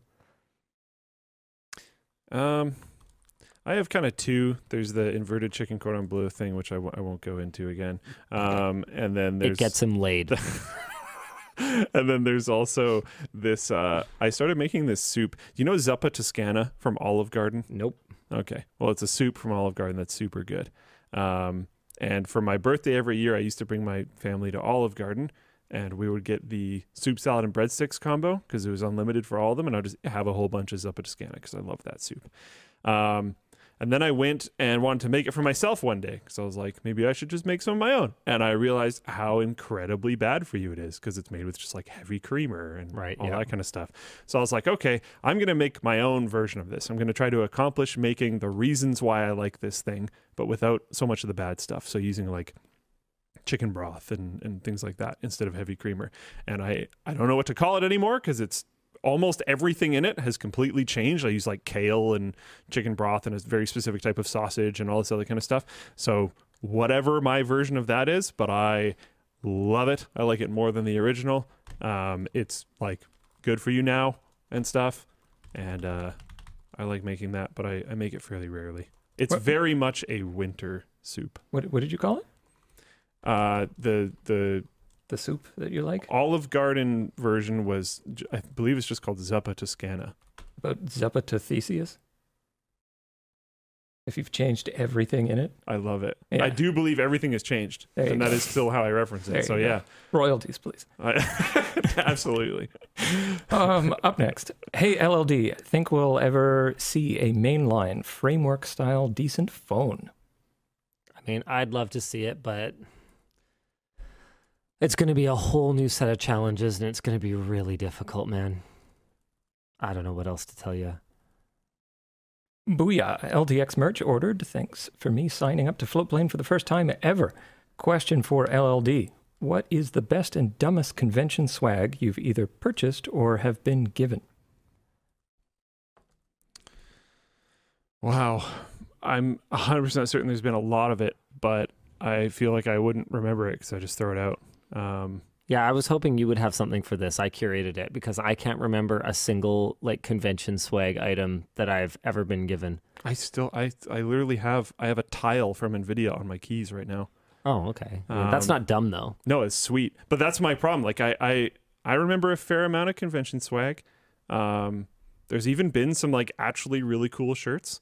I didn't like the brand, but Astro Gaming had a really cool shirt back in the day. Like bad screwdrivers were really common in tech for a bit there. Yeah. Like really awful screwdrivers. Yeah. MSI had this pen set. I was so traumatized, I made my own. MSI had this pen set where it was all these different colors of pens, but all the pens were so bad that it would just never work. I got a really cool one from iBuyPower back in the day. You know their like Cougar like logo? It was thumb screws for your PCI slots that were I remember that thing. those. That was pretty cool. Those were sick. Weren't they gold too? Yeah. Yeah, those were very sick. blingy. There's been a bunch of really cool swag, but honestly, like if it's trash swag, it doesn't even make it out of the convention center. I'll just garbage can it before I'm out. Or just not take it in the first place if that's an option. I think I still have a teeny tiny little pillow from a yacht convention I went to once. There was like 3x3 inch tiny little pillow that was for fabric samples. If you wanted your yacht couches to be done in this fabric. That was kind of weird. Nick corrects me. It is not $200,000 of alpaca wool. It is less than $100,000 of alpaca wool. That's good.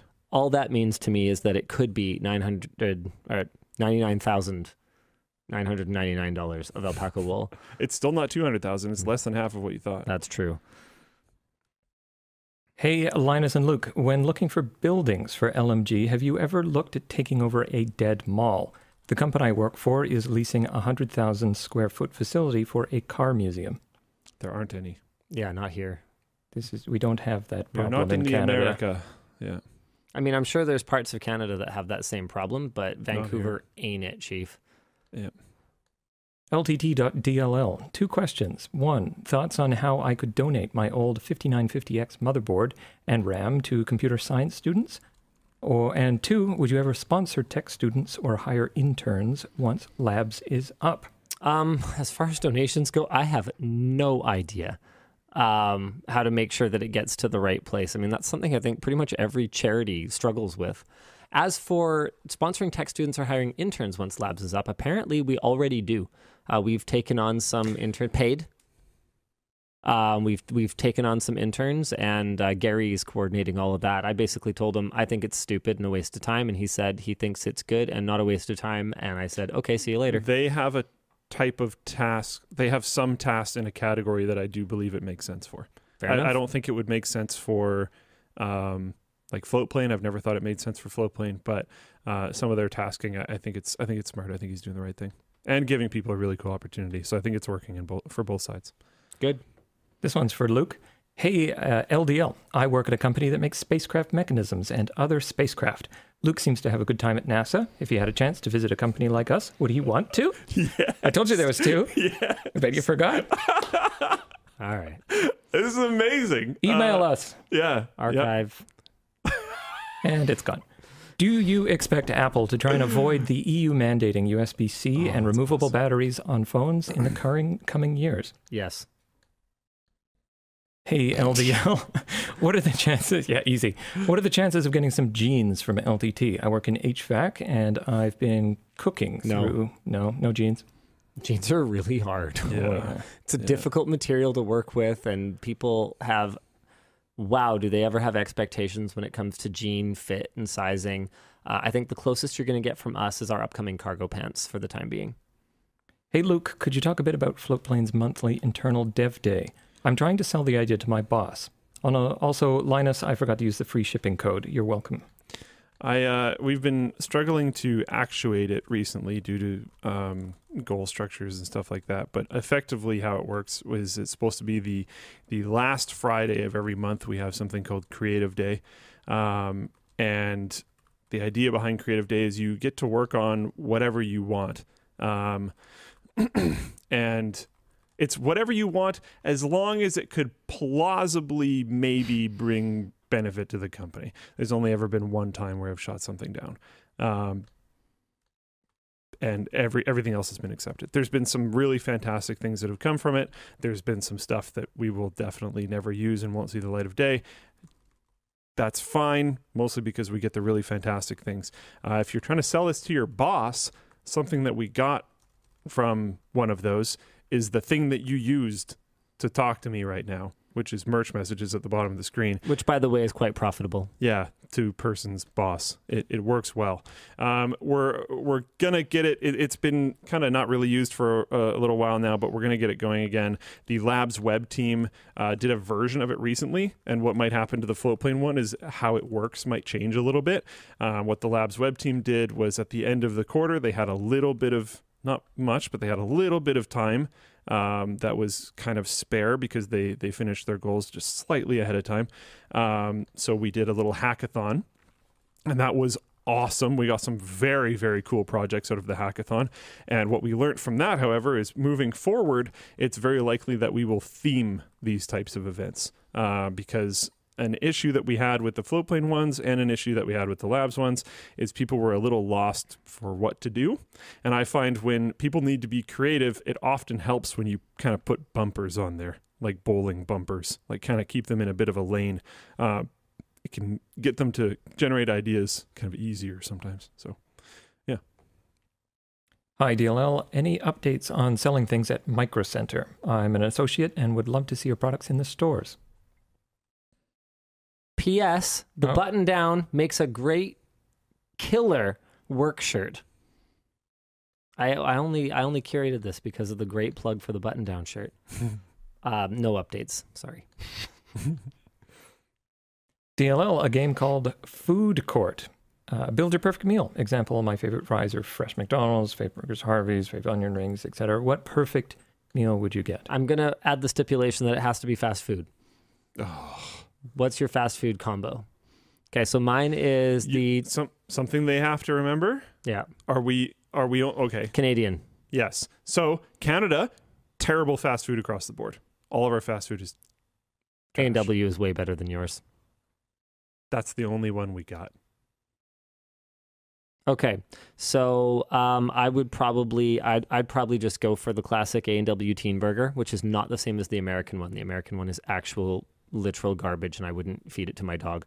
I'm gonna go with Tim Hortons lemon iced tea. It's just their brewed iced tea is really good, and my fries have got to be McDonald's. I'm sorry, when the kids like ask for McDonald's, when they ask for fries, I almost always say yes so I can steal a few. I don't want to eat a whole thing of them because it's just like really. Yeah, it's just garbage, yeah. But I eat a few every time. Yeah, McDonald's fries, but I'm going with a Wendy's spicy chicken with extra lettuce and added bacon. Just makes a whole world of difference. Beverage. Oh, I want to take back my beverage, but go ahead. Ditch the beverage. Beverage. Get a Frosty. That was what I was about to say. Chocolate Frosty, yeah. Yeah. I was like, as soon as you said Wendy's, I realized I screwed up my beverage. Yeah. The Teen Burger's a very good choice, but the spicy chicken just... There are definitely days where I would prefer the Teen Burger, but I think overall, if I'm going per percentages, I'm more often going to want the spicy chicken. But like, I really, the added lettuce and the added bacon, like... So good. Hey, Linus, would LTT exist if you never met Luke? Ooh, this is a good one. Yes.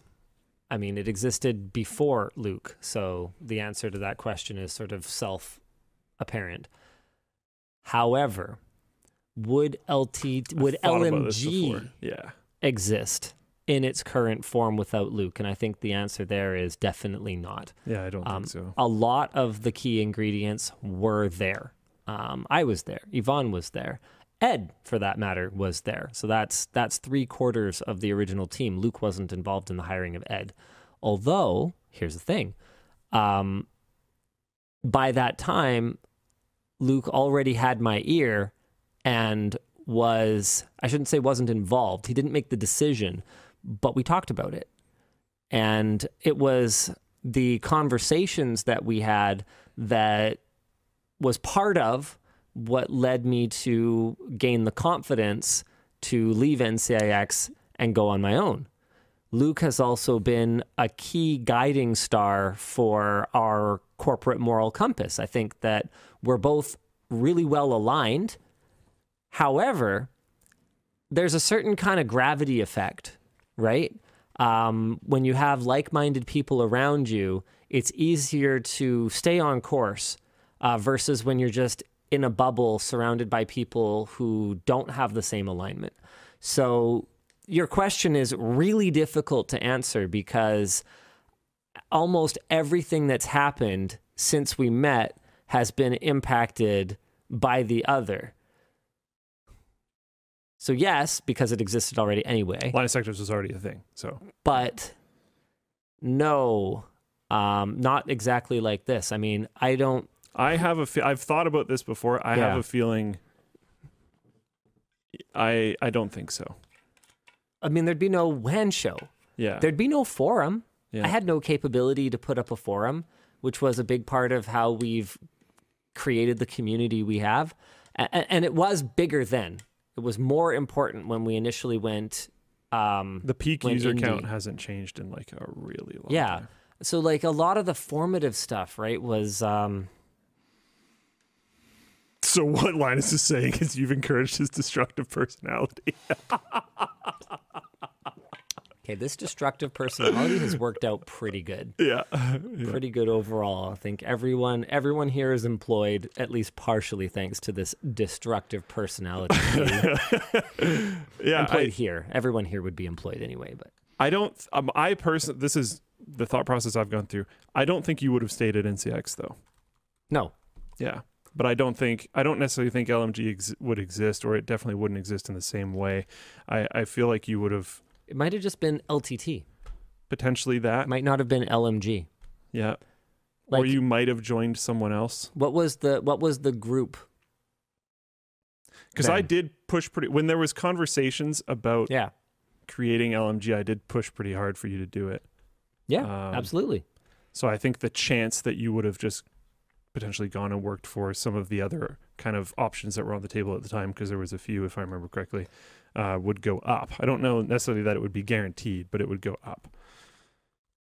We were both pretty down with the concept of like internet video being the next thing at the time, which ages us a little bit. But yeah, so I think it would definitely be possible that you could have just decided to split off and do it anyways. By the way, shoot, I shouldn't have sent you those videos I sent you earlier. Did you look at them in detail? Not really. Good, don't. Oh, why? Just don't. Don't worry about it. Okay. I remember them pretty well. That's fine. Okay. We will give no details about what that was. Nope. Hi, DLL. Great show. Question for Luke. Did you ever watch Dragon Ball Z Abridged? I'm asking because there's a really tall android that always shouts, "Hi, bird," when he sees a bird. Reminds me of you. I curated this. We're not answering. That's the stupid question, but I just thought it was really funny. No, it's not a stupid question. I'm bugging you. No, I haven't. Yeah. That's really funny. But I knew he hadn't. So that's what made it the question, not the important part to me. The hi, bird. I just imagine Luke doing that. It's very funny. Beat Saber at LTX. I can't go, but I'd love to know how bad Linus's godly skill in Laszlo Supernova can be beat by. Good luck. I'm very excited. Actually, I'm pretty rusty. I haven't been playing enough lately, so I'm not that strong. And the endurance matters a lot in the really hard songs. Do not take that as he is bad. That man is terrifying. Shall we move into potentials? Yeah. Hey, DLL. Luke, do you still play and recommend Orna? What do you think of the latest update? Thanks for the show. I do not play it anymore, somewhat begrudgingly. I heard after I quit that they changed some things that made this a little bit better, but the entire reason why I played that game and the entire reason why I enjoyed that game was because the thing that I didn't like in the past about Pokemon Go, which I heard might be fixed now, is that the first thing I ever tried to do, I was like, I'm going to go get a Geodude, and I hiked a mountain and then realized that there's basically no Pokemon out in the wild.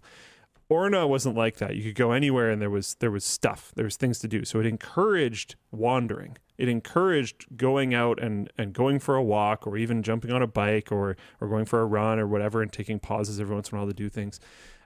It encouraged getting outside. The problem that I had with Orna was once you got to a certain point, it like discouraged that. The things that you gained benefit from were like doing crap in your town, which was naturally going to be built around where you lived. So like it literally made it actively bad for you to go out for a walk. And I'm like, this is the whole reason why I got this game. Again, I've heard they've updated it and maybe fixed some of that, but yeah, I do not play anymore because of that reason. Yeah, that's it.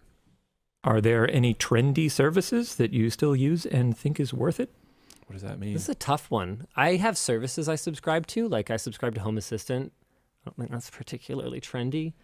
I actually genuinely don't know what this means. Oh, like I think a trendy service would be something like a meal prep service or something like that. You know, or I would say like what's that bike that everyone loved and then hated or something because they had a bad commercial and Ryan Reynolds mocked them. Peloton? Yeah, or like a Peloton subscription. Like, do you have anything like that? Not really, no. Yeah. I promote the idea, especially if you're trying to learn how to cook, to subscribe to one of those ingredients delivery services, because that come with like a recipe. Subscribe to one of those for like, I don't know, like 2-3 months or something, and then cancel it. Yeah. And then I don't have any mystery boxes or like. No. Yeah. Those are super dead, eh? I think. I haven't heard about those like.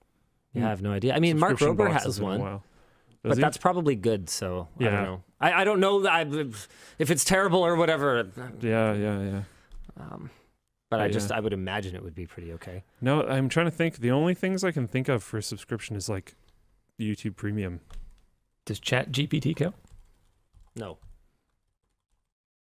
Up next. I think this is our last one, actually. So, LLD. Nope, I replied to it. Okay, we're done. We'll see you again next week. Same, no, other more different bad time, Yes. but same bad channel. Correct. Bye. You almost did the thing before bye. It was close.